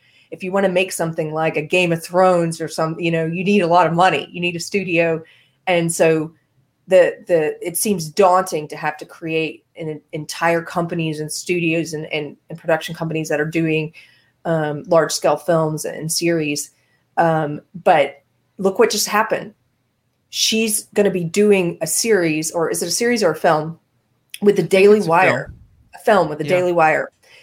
There's a need. Yeah. There's a need. There's a vacuum. There's a hole there. There's a niche that needs to be filled. It's like somebody needs to start making films and series that are not a part of this sensorial authoritarian machine, not a part of the cathedral. And so now you've got this free agent, so to speak. You've got this talented star who has a lot of support nationally and a lot of fans, and she's going to help them and spearhead this new entertainment project. And God bless them. I hope they pull it off. They've never done a film, as far as I know, and good luck for them. Daily Wire? Daily Wire, and I think they did one. Did they? Well, I think they have done a film before. Yeah. I mean, in some sense, like it's cosmically, it's cosmically not too bad timing for a lot of this cancel stuff, because just separate from cancel culture, you have seen artists move independent in music a while ago, right? The Napster era brought the record labels to their knees, and a lot of artists started becoming independent. You've seen a lot of independent filmmaking and television. I mean, as late as The Guild was a pretty cheap web series, right? That helped launch Felicia Day's career. I think maybe she was in stuff before then, but like it certainly propelled her forward. So I think we are in an era where the prices have been coming down. It's becoming more and more realistic to produce content on your own. And so it's certainly a lot better than if cancel culture was like this 20 years ago, where it would have been way more difficult. Now it's becoming kind of feasible. It's totally realistic for Tom MacDonald to make his own music videos, for example. And it's becoming realistic to make, some movies. You're probably not going to make blockbuster, huge, blow them up. What's the Ridley Scott movies, right? Those are still high production budgets, but a lot of stuff has come down. So, and this is just helping that. So, Zach Adamson, go ahead. I just saw a super chat that said, "Word is that picture, Pedro Pascal's tweet of the children behind bars is from." Okay, this is from. Oh. We're going to do super chats. Yeah. Well, Fardo Hard says, "Word is those kids in cages picture in Pedro's tweet were of Palestinian kids in Palestine." I don't know if that's true, but that would be certainly absurd. He's not the only person that said that. I think a couple people in chat said that too. If it's not even America. Yeah. Not surprising. They don't care about facts. So Zach Adamson says, what happened to the old internet rule where the first person to call somebody a Nazi during an argument loses? Well, I don't actually think that was the rule, right? You're talking about Godwin's law, and that was just a rule. That was just a law that but on the internet, discussion goes on, the more likely someone will compare something to Hitler or Nazi. But no, I've heard of that rule, and they don't follow that rule anymore, Zach. You know that. They've been doing that for 4 years. All right. Yeah, I don't know that was followed. Alex Lindstrom says, oh wait, let me see again. I can maybe put him up on screen. Hold on here, Alex. Yes, I can. Boom. Alex says they're committed to the idea that Trump and Trump supporters / conservatives are the only Nazis in this country. Yeah. I wouldn't use the word only there because they're not Nazis. But they are committed to the idea that they are Nazis, and they are committed, just like their Antifa, anti-fascist thing. They're committed to like, well, we're anti-Nazi, therefore we can't possibly be doing anything that's similar to fascism because we're anti-fascism. Like it's that kind of brain dead analysis. It's like they say, hey, we support Black Lives Matter. That means we can't possibly be voting for policies that actually hurt Black families and Black children. Right. Because we have this word that we support. And then we'll put Fardo Hard's message up on screen there. But Carrie already got to it. So I think it might be a good time, Carrie, we have a remote reporter standing by. It might be a good time to go to our remote reporter to talk about something that has been in the news all week. I have thankfully avoided watching any impeachment stuff. What about you, Carrie? Have you watched any impeachment stuff? No, because I think it's a big distraction while all this other stuff's going on. It's meant to be a distraction the same way the first one was. It's just a show trial. And so I haven't really paid attention to it because I don't know. I have a hard time, even if I wanted to. It's hard to watch that stuff all day. But somebody asked if Tiger is a reporter. Well, yes, but not today. Is Tiger the reporter? Could be. The reporter is Jason, a.k.a. Christ, Christ, that you've seen in chat. He is one of our moderators. He lives on the East Coast, very near all of this. I don't want to out him, so if he wants to I'm glad he's been paying attention because I don't know anything that's happening. He has been. Not only has he been paying attention, he has done extensive research on this stuff, and he sent me so much stuff that I was like, I can't do this justice. Let's just have him on the show and ask him. So, hi, Jason. How you doing? I'm doing all right. How are you? I just learned something. Oh, good. Is your screen name pronounced Christ? I thought it was Chris. Yes, the long I. Oh, okay. Good to know. We have Christ on the show, everyone. Huzzah. So, Jason, what the heck has been going on? Can you just start by giving us an overview of, like, you used words with me yesterday, like the impeachment manager, blah, blah, blah. I didn't even know there was an impeachment manager. Apparently, it's Representative Jamie Raskin. Maybe there's others involved because I saw someone else. Tell me what's going on this week at the very high level, and then we'll get into some stuff. So the impeachment case against President Trump is on an article of impeachment that says that he incited an insurrection at the Capitol on January 6th. The impeachment is being spearheaded by John Neguse, I'm not sure if I'm pronouncing that correctly, and a Mr. Raskin, both of which are House members. So these are members of Congress. Okay.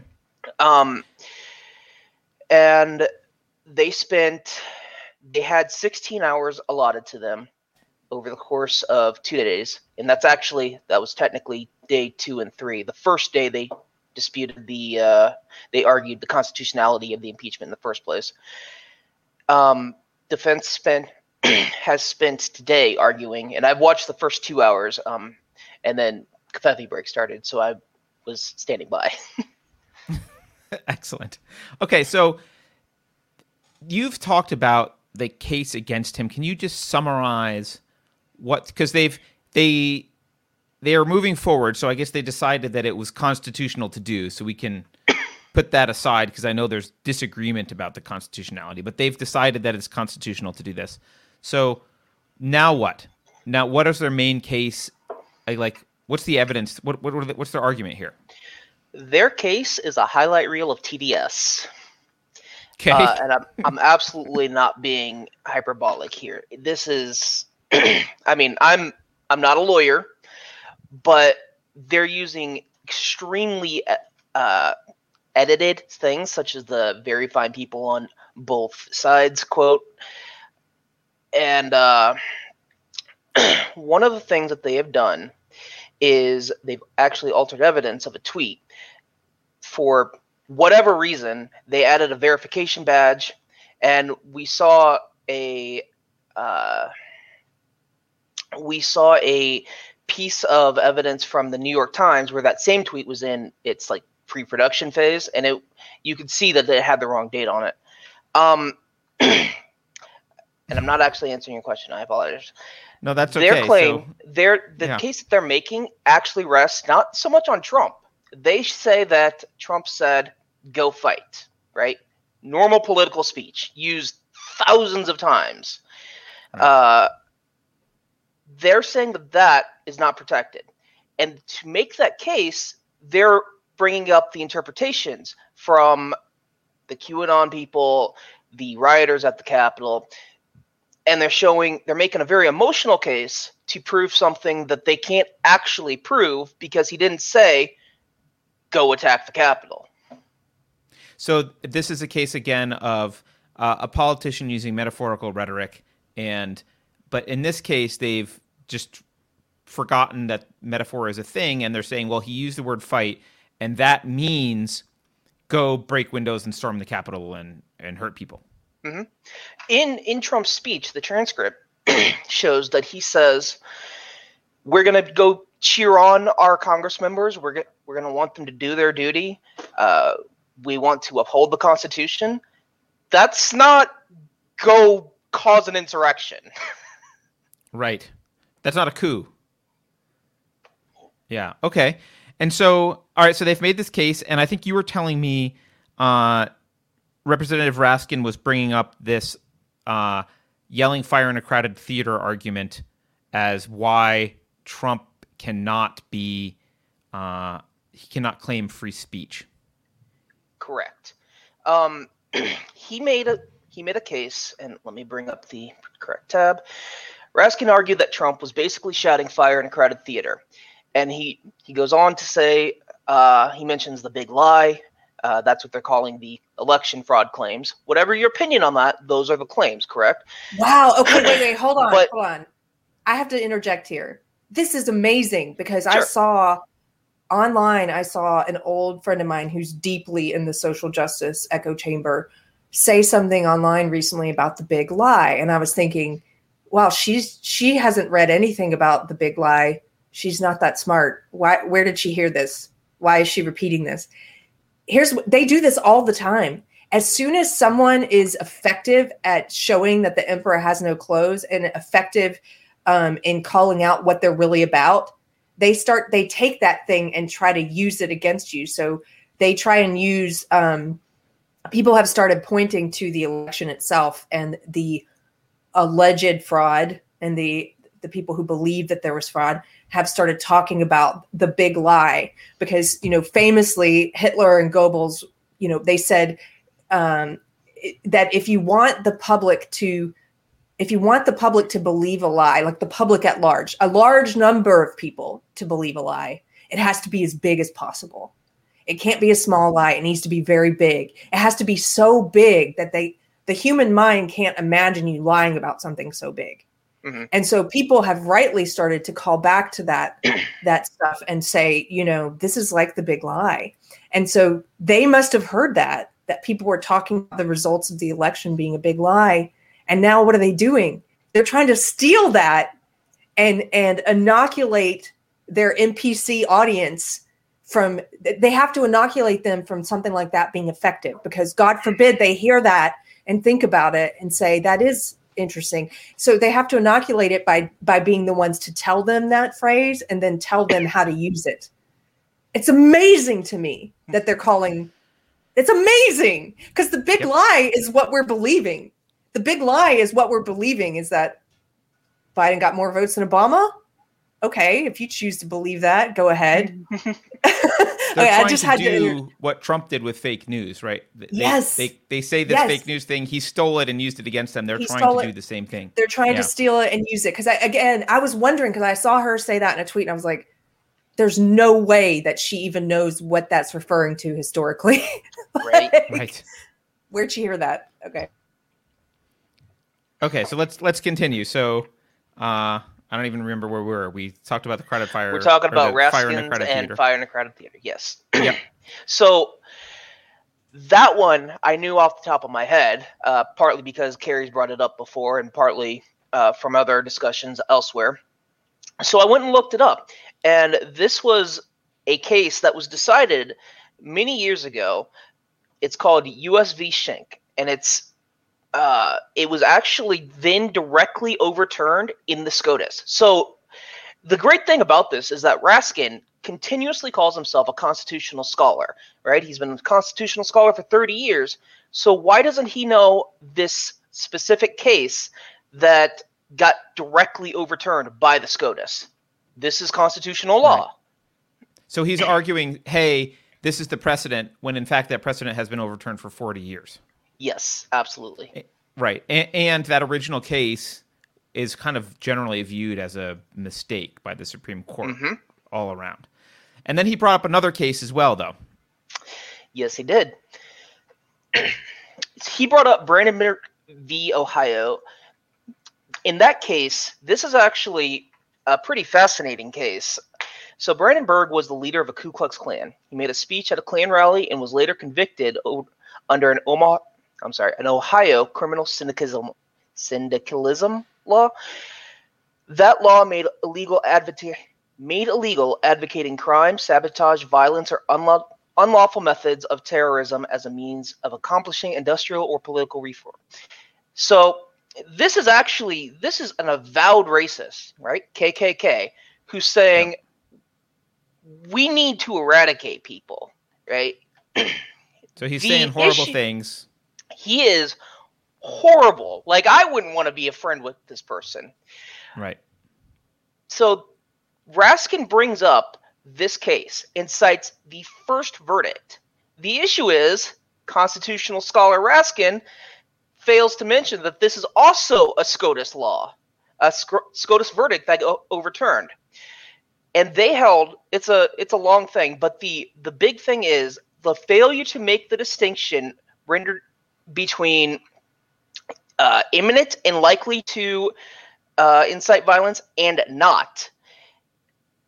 That is, if I say we should kill Jews, that's horrible and offensive, but it's protected because we're not saying we should go kill that Jew over there right now, because there's no imminent it has to be, threat. So SCOTUS ruled it had to be like a specific, like something specific. Okay. Specific and tangible and likely to be done.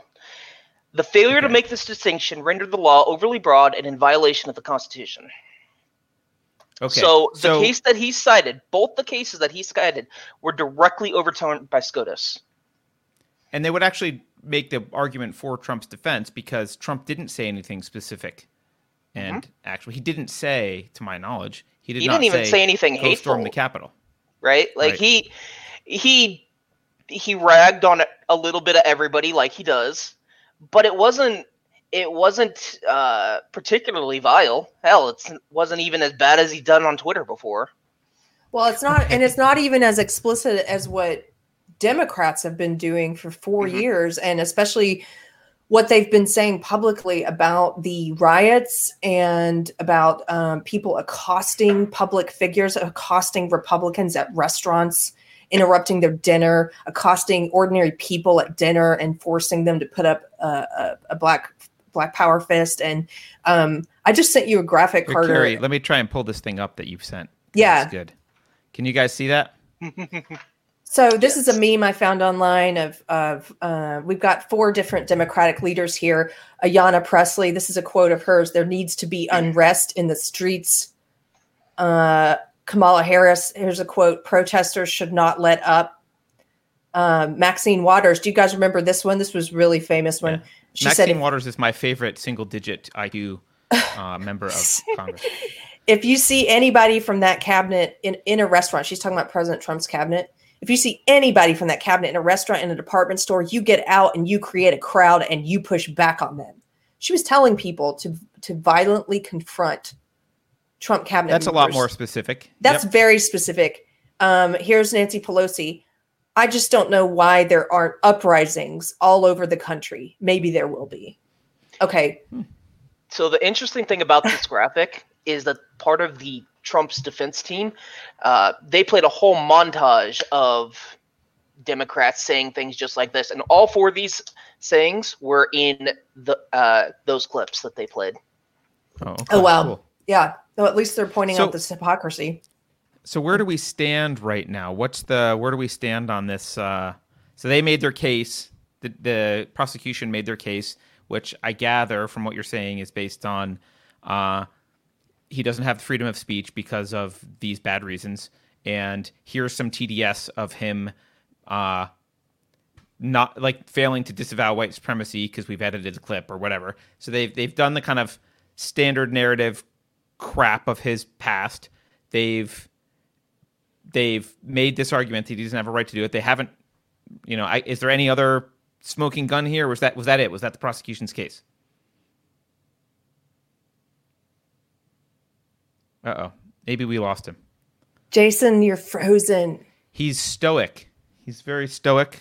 And let it go. Let him go. Well, we'll have him back later if we can. But yeah, so that's what I don't feel like I missed a lot. Carrie, what do you? Do you feel like you missed a lot? It's a show trial. It's a huge distraction, and they don't have a case. And if they manage to get a guilty verdict, that will be news because that will be insane. Banana Republic. I can't believe kangaroo court. What's the kangaroo court? Like that's just, I don't know. That'll be ridiculous. But I don't think things are that far gone that they're going to get a guilty.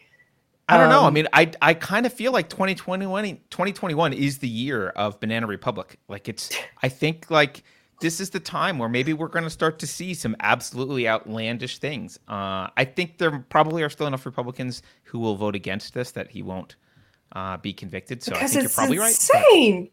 Right. But all the Democrats will vote to impeach him probably. Like it'll come close. Which is not going to be a good enough reason never to vote. And I say this as a lifelong Democrat who just started voting. Other party voted Republican in 2018 for the first time.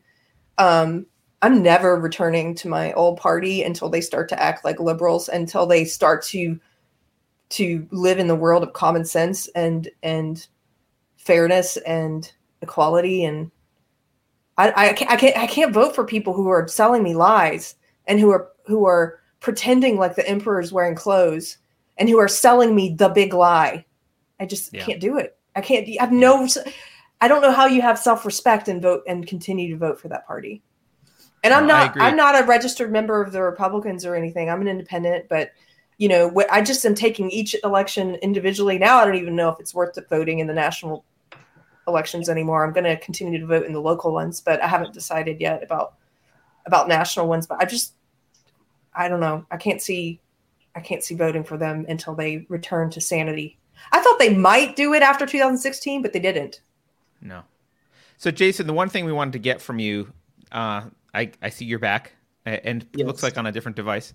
My internet went down. I'm sorry. No worries. One thing we wanted to get from you was what's going on. Like, so was that the end of that was the end of the case? There's nothing else?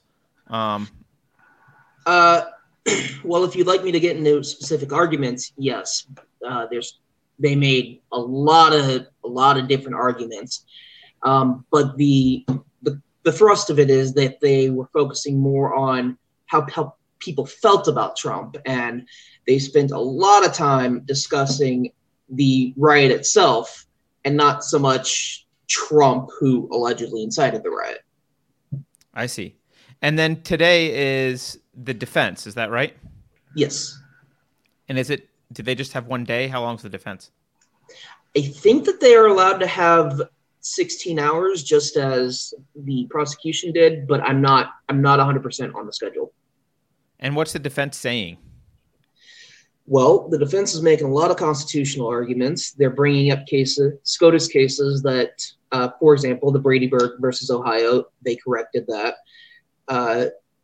They were bringing up some of the founding fathers, the words that they said, because an interesting thing that the prosecution did was they tried to bring up English law. Like, we imported a lot of our Constitution from England because most of the founding fathers were from there, right? But they're citing English law, contemporary founding father English law, as the reason why this impeachment was constitutional. And it's like, why do we care what England thinks about our laws? So well, didn't we break away from England specifically because we had some issues with the way that laws were? It's interesting, right? So, as a contrast, the defense brought up James Wilson that said that impeachment should not be used in lieu of the Constitution. If it's defensible under the Constitution, then you cannot impeach for it. All right. It makes sense. Yeah, of course, because we're in an American court. We're not in an English court. That makes no sense. It's like, well, for the defense, since but you King brought George up, didn't like no, him. but for the defense, since you brought up English law, I mean, I would like to bring in somebody to read chicken bones because, like, it doesn't, like, it has no bearing. Like, right. It was so bizarre. And for my next witness, let's see what a psychic has to say. Like, it doesn't have any bearing. I don't know, Carrie. I'm starting to think that we are going to get to kangaroo court time. Yeah. All right. Well, Jason, thank you for hopping in and telling us what's what in D.C. Any final comments or thoughts you want to say about the impeachment trial for those of us who are actively ignoring it? There is actually one thing. So there's a rumor that was going around that the mainstream media has been pushing that the FBI and so on had massive reports of issues that they thought were going to be coming to DC, that Trump knew about the riot. The issue he knew and did nothing. Is that he knew and did nothing? Okay. So, which would be evidence, I guess, right? Mm-hmm. So, a few days ago, the then Capitol Police Chief, he since resigned, sent a letter to Congress saying that all of your facts are wrong. He claims in an 8-page letter, in a very detailed 8-page letter, I might add, that in conjunction with the Secret Service, DHS, the Metro Police Department, and the FBI, the Capitol Police Force had absolutely no intelligence whatsoever indicating that the Trump supporters were going to be violent. And in addition to that, they were relying on experience at all previous rallies, including the 2 DC-based Stop the Steal rallies in December and November. So they were completely caught off guard by the violence that occurred. Okay, so that undermines the idea that Trump somehow knew, because they're saying that no, in fact, the intelligence did not show that was going to happen. Mm-hmm. Didn't he also offer troops? He requested troops from Mayor D.C. Bowser, and D.C. Bowser on the 5th said that they're not going to provide anything.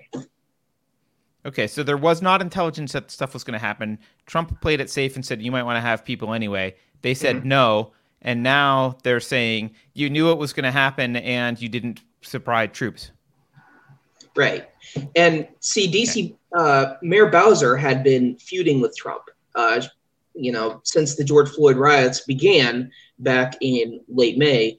There had been an increased military presence, and she has taken to her Twitter, her official Twitter and her residential Twitter, to decry all of that. So I see. I suspect, and I have no way of knowing exactly what went on behind the scenes, but I suspect that she was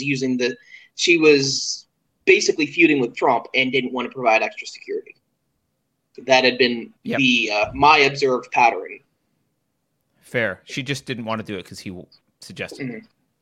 It's very childish. Okay. Well, look, Jason, I appreciate the update, and frankly, I know you have a lot of work you've done here. There's a lot, and I think you've gabbed it, so it's on Gab if people want to go check it out. Yes. And if they're interested, but I gotta say, us on Gab, by the way, if they want to check it out at Unsafe, it's just Unsafe, yes. And you can find Jason at QRIIST. Yep. Yes. Yeah. Before you go, Jason, I appreciate not having to look at any of this myself and having to. Yeah, it's awesome. I don't want to look at it, Jason. Yes. Before you go, there's a super chat from M Tax Shark. who says, thanks.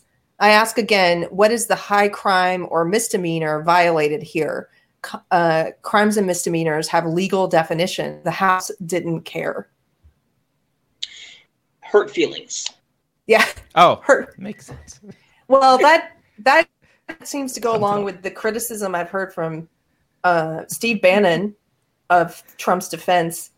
He said that he said that this is that they're arguing based purely on emotion.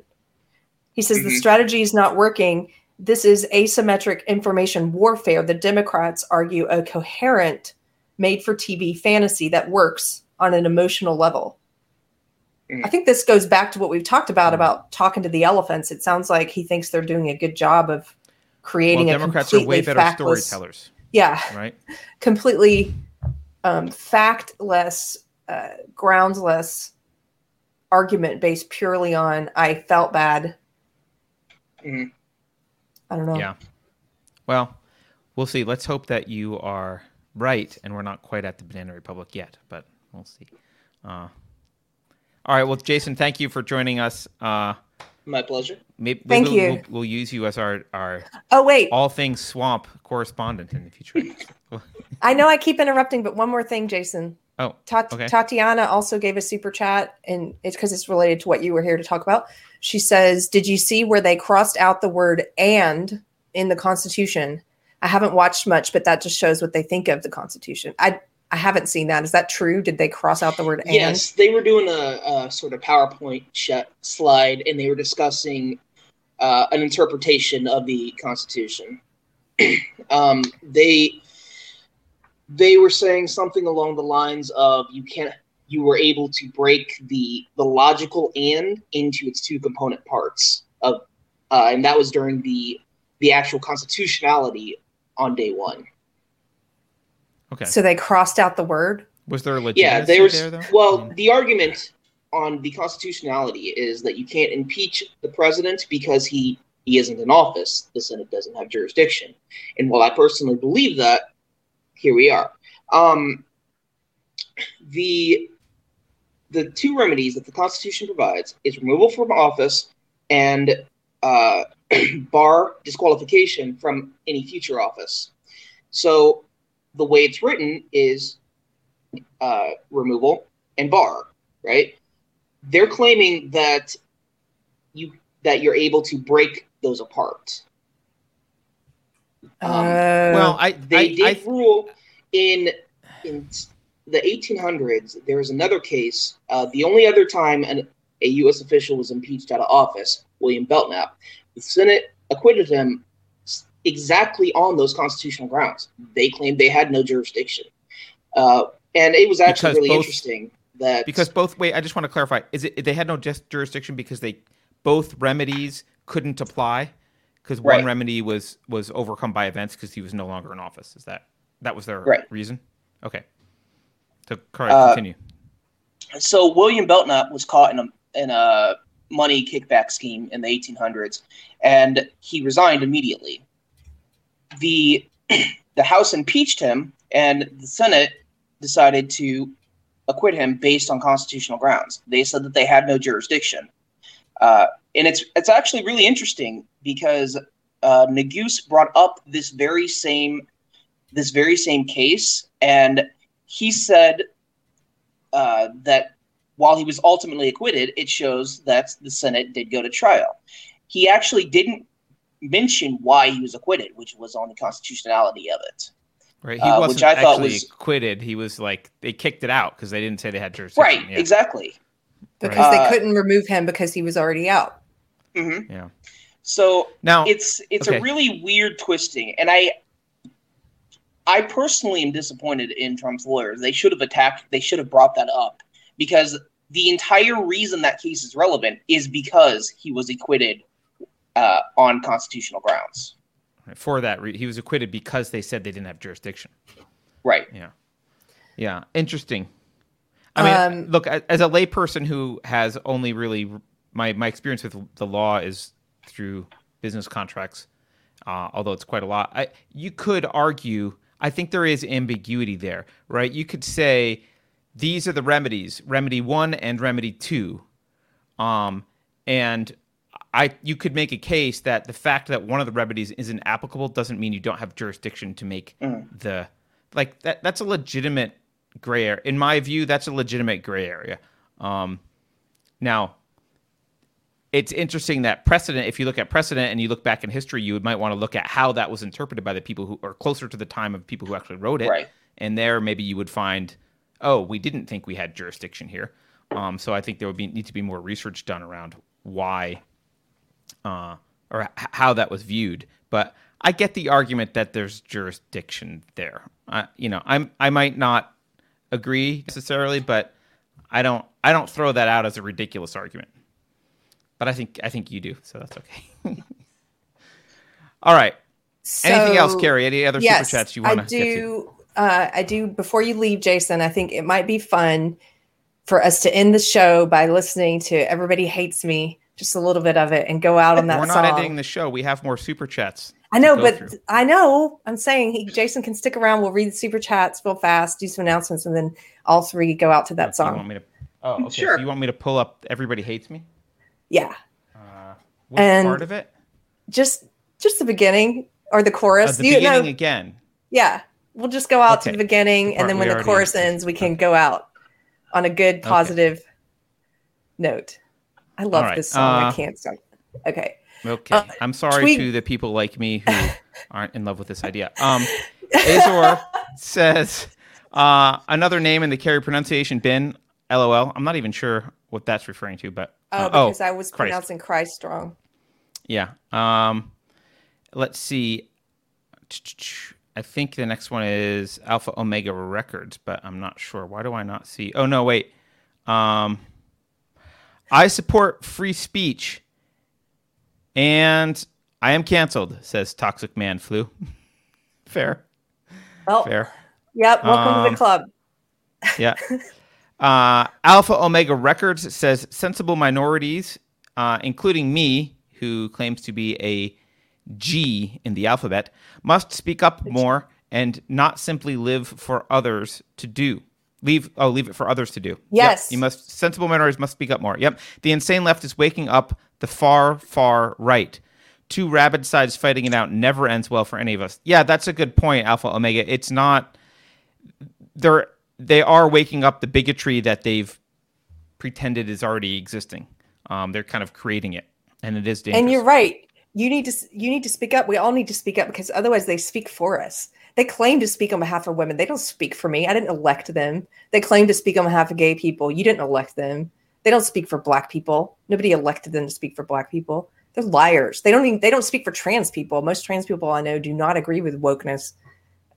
So yes, you need. I love that super chat. Thank you. By the way, even if you had been elected, it doesn't mean you speak for all the people. No one I've ever elected speaks for me. Just make that clear. All right. Alex Lindstrom says, P.S. I knew Trump supporters / conservatives weren't Nazis, just didn't have enough room in my last chat. Ha, love listening to you too.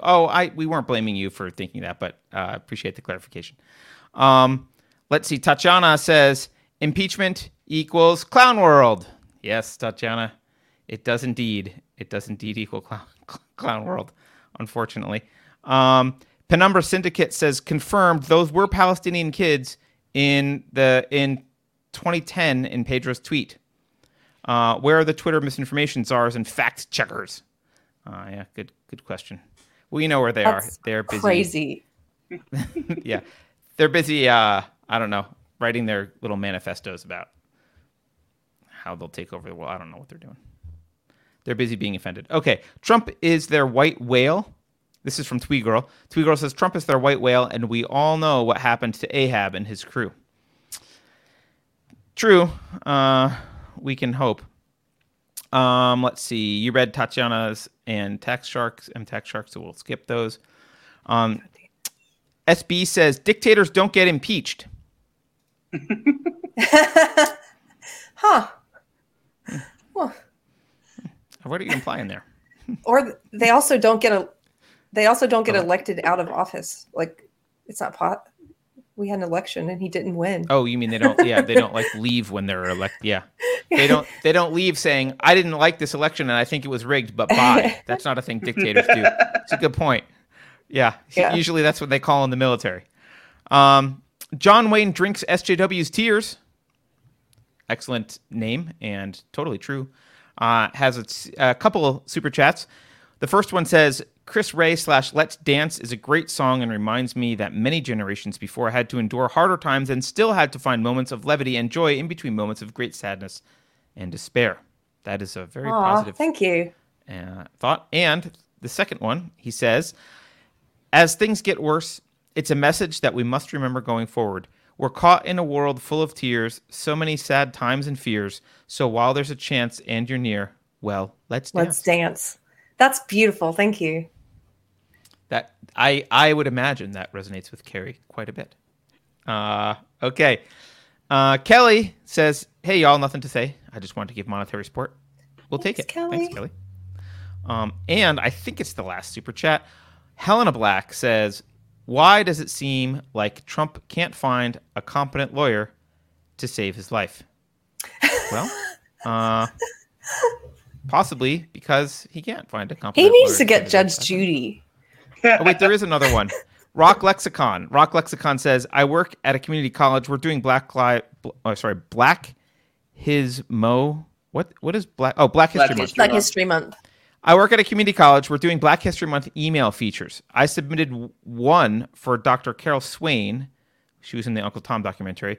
I'm waiting to join Gina. Yeah. Good luck with that. Your cancellation day is coming. Hey, cancellation day is coming. I respect the boldness. I respect it. Yeah. That's awesome. And Tatiana, one more. Tatiana says, only dictators sign executive orders, which is apparently a quote from none other than President Biden. Real quote. President Biden. He's also signed 52 so far. So. Wow, 52. Yeah. Okay, well, hey, so go ahead. Don't need... What did Emerson say? Consistency is the hobgoblin of small minds or something like that. So, yeah. Hey, it's fine to be... If you're a leftist, it is totally fine to be a hypocrite. So, all right. Now Carrie wants to try... Yeah. And we're gonna try to keep. Thing. Can you keep us all three on screen while we go out, while we listen, while we watch it? You really have. I can't keep us all three on screen. I might be able to keep the two of you on screen. Okay, Jason and I will dance. That's the best I can do. The best I'll be able to do, and then we will roll the credits. We're not gonna end on Tom MacDonald, but here we go. This is so good. Oh my god.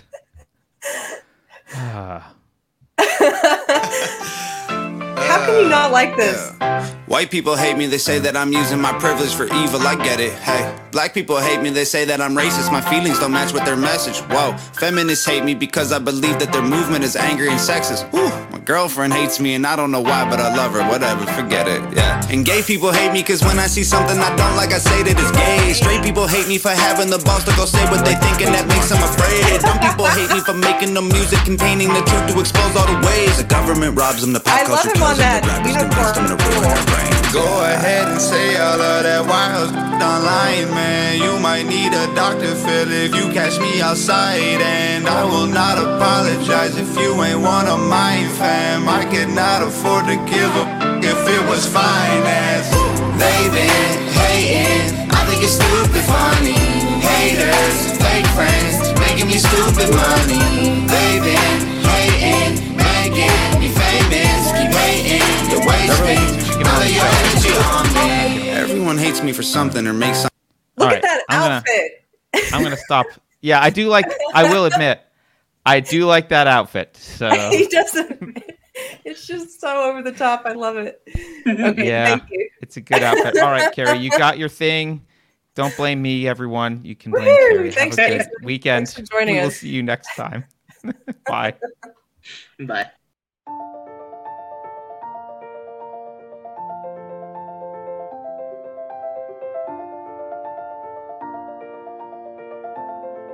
Thanks for watching.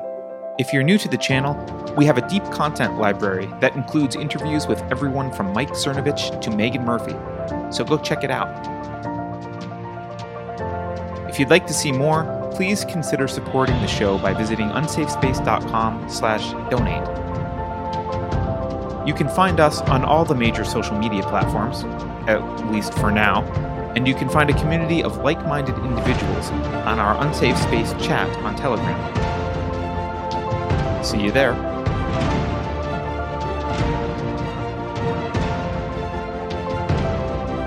Warning. This is an unsafe space. Dangerous ideas have been detected. The content of this production has not been authorized by the Cathedral. Pay no attention to it. For your protection, the following co-conspirators have been unpersoned and marked for cancellation. Any criticism of cancellation will result in cancellation. Here's a fun lived experience. All carbon-based organisms are guilty of oppression against the silicon community. If you think about it, no one should be allowed to express opinions. But don't. Think about it, I mean. That's not your job. Thinking has been scientifically proven to be less efficient than compliance. I'm sorry, there is no record of a character named Cara Dune in the Star Wars canon. Please check your request for errors. May the woke be with you. Computer voice Curtis, never mind, that last line is fake news. Please disregard it and return to your safe space immediately. There will be cake.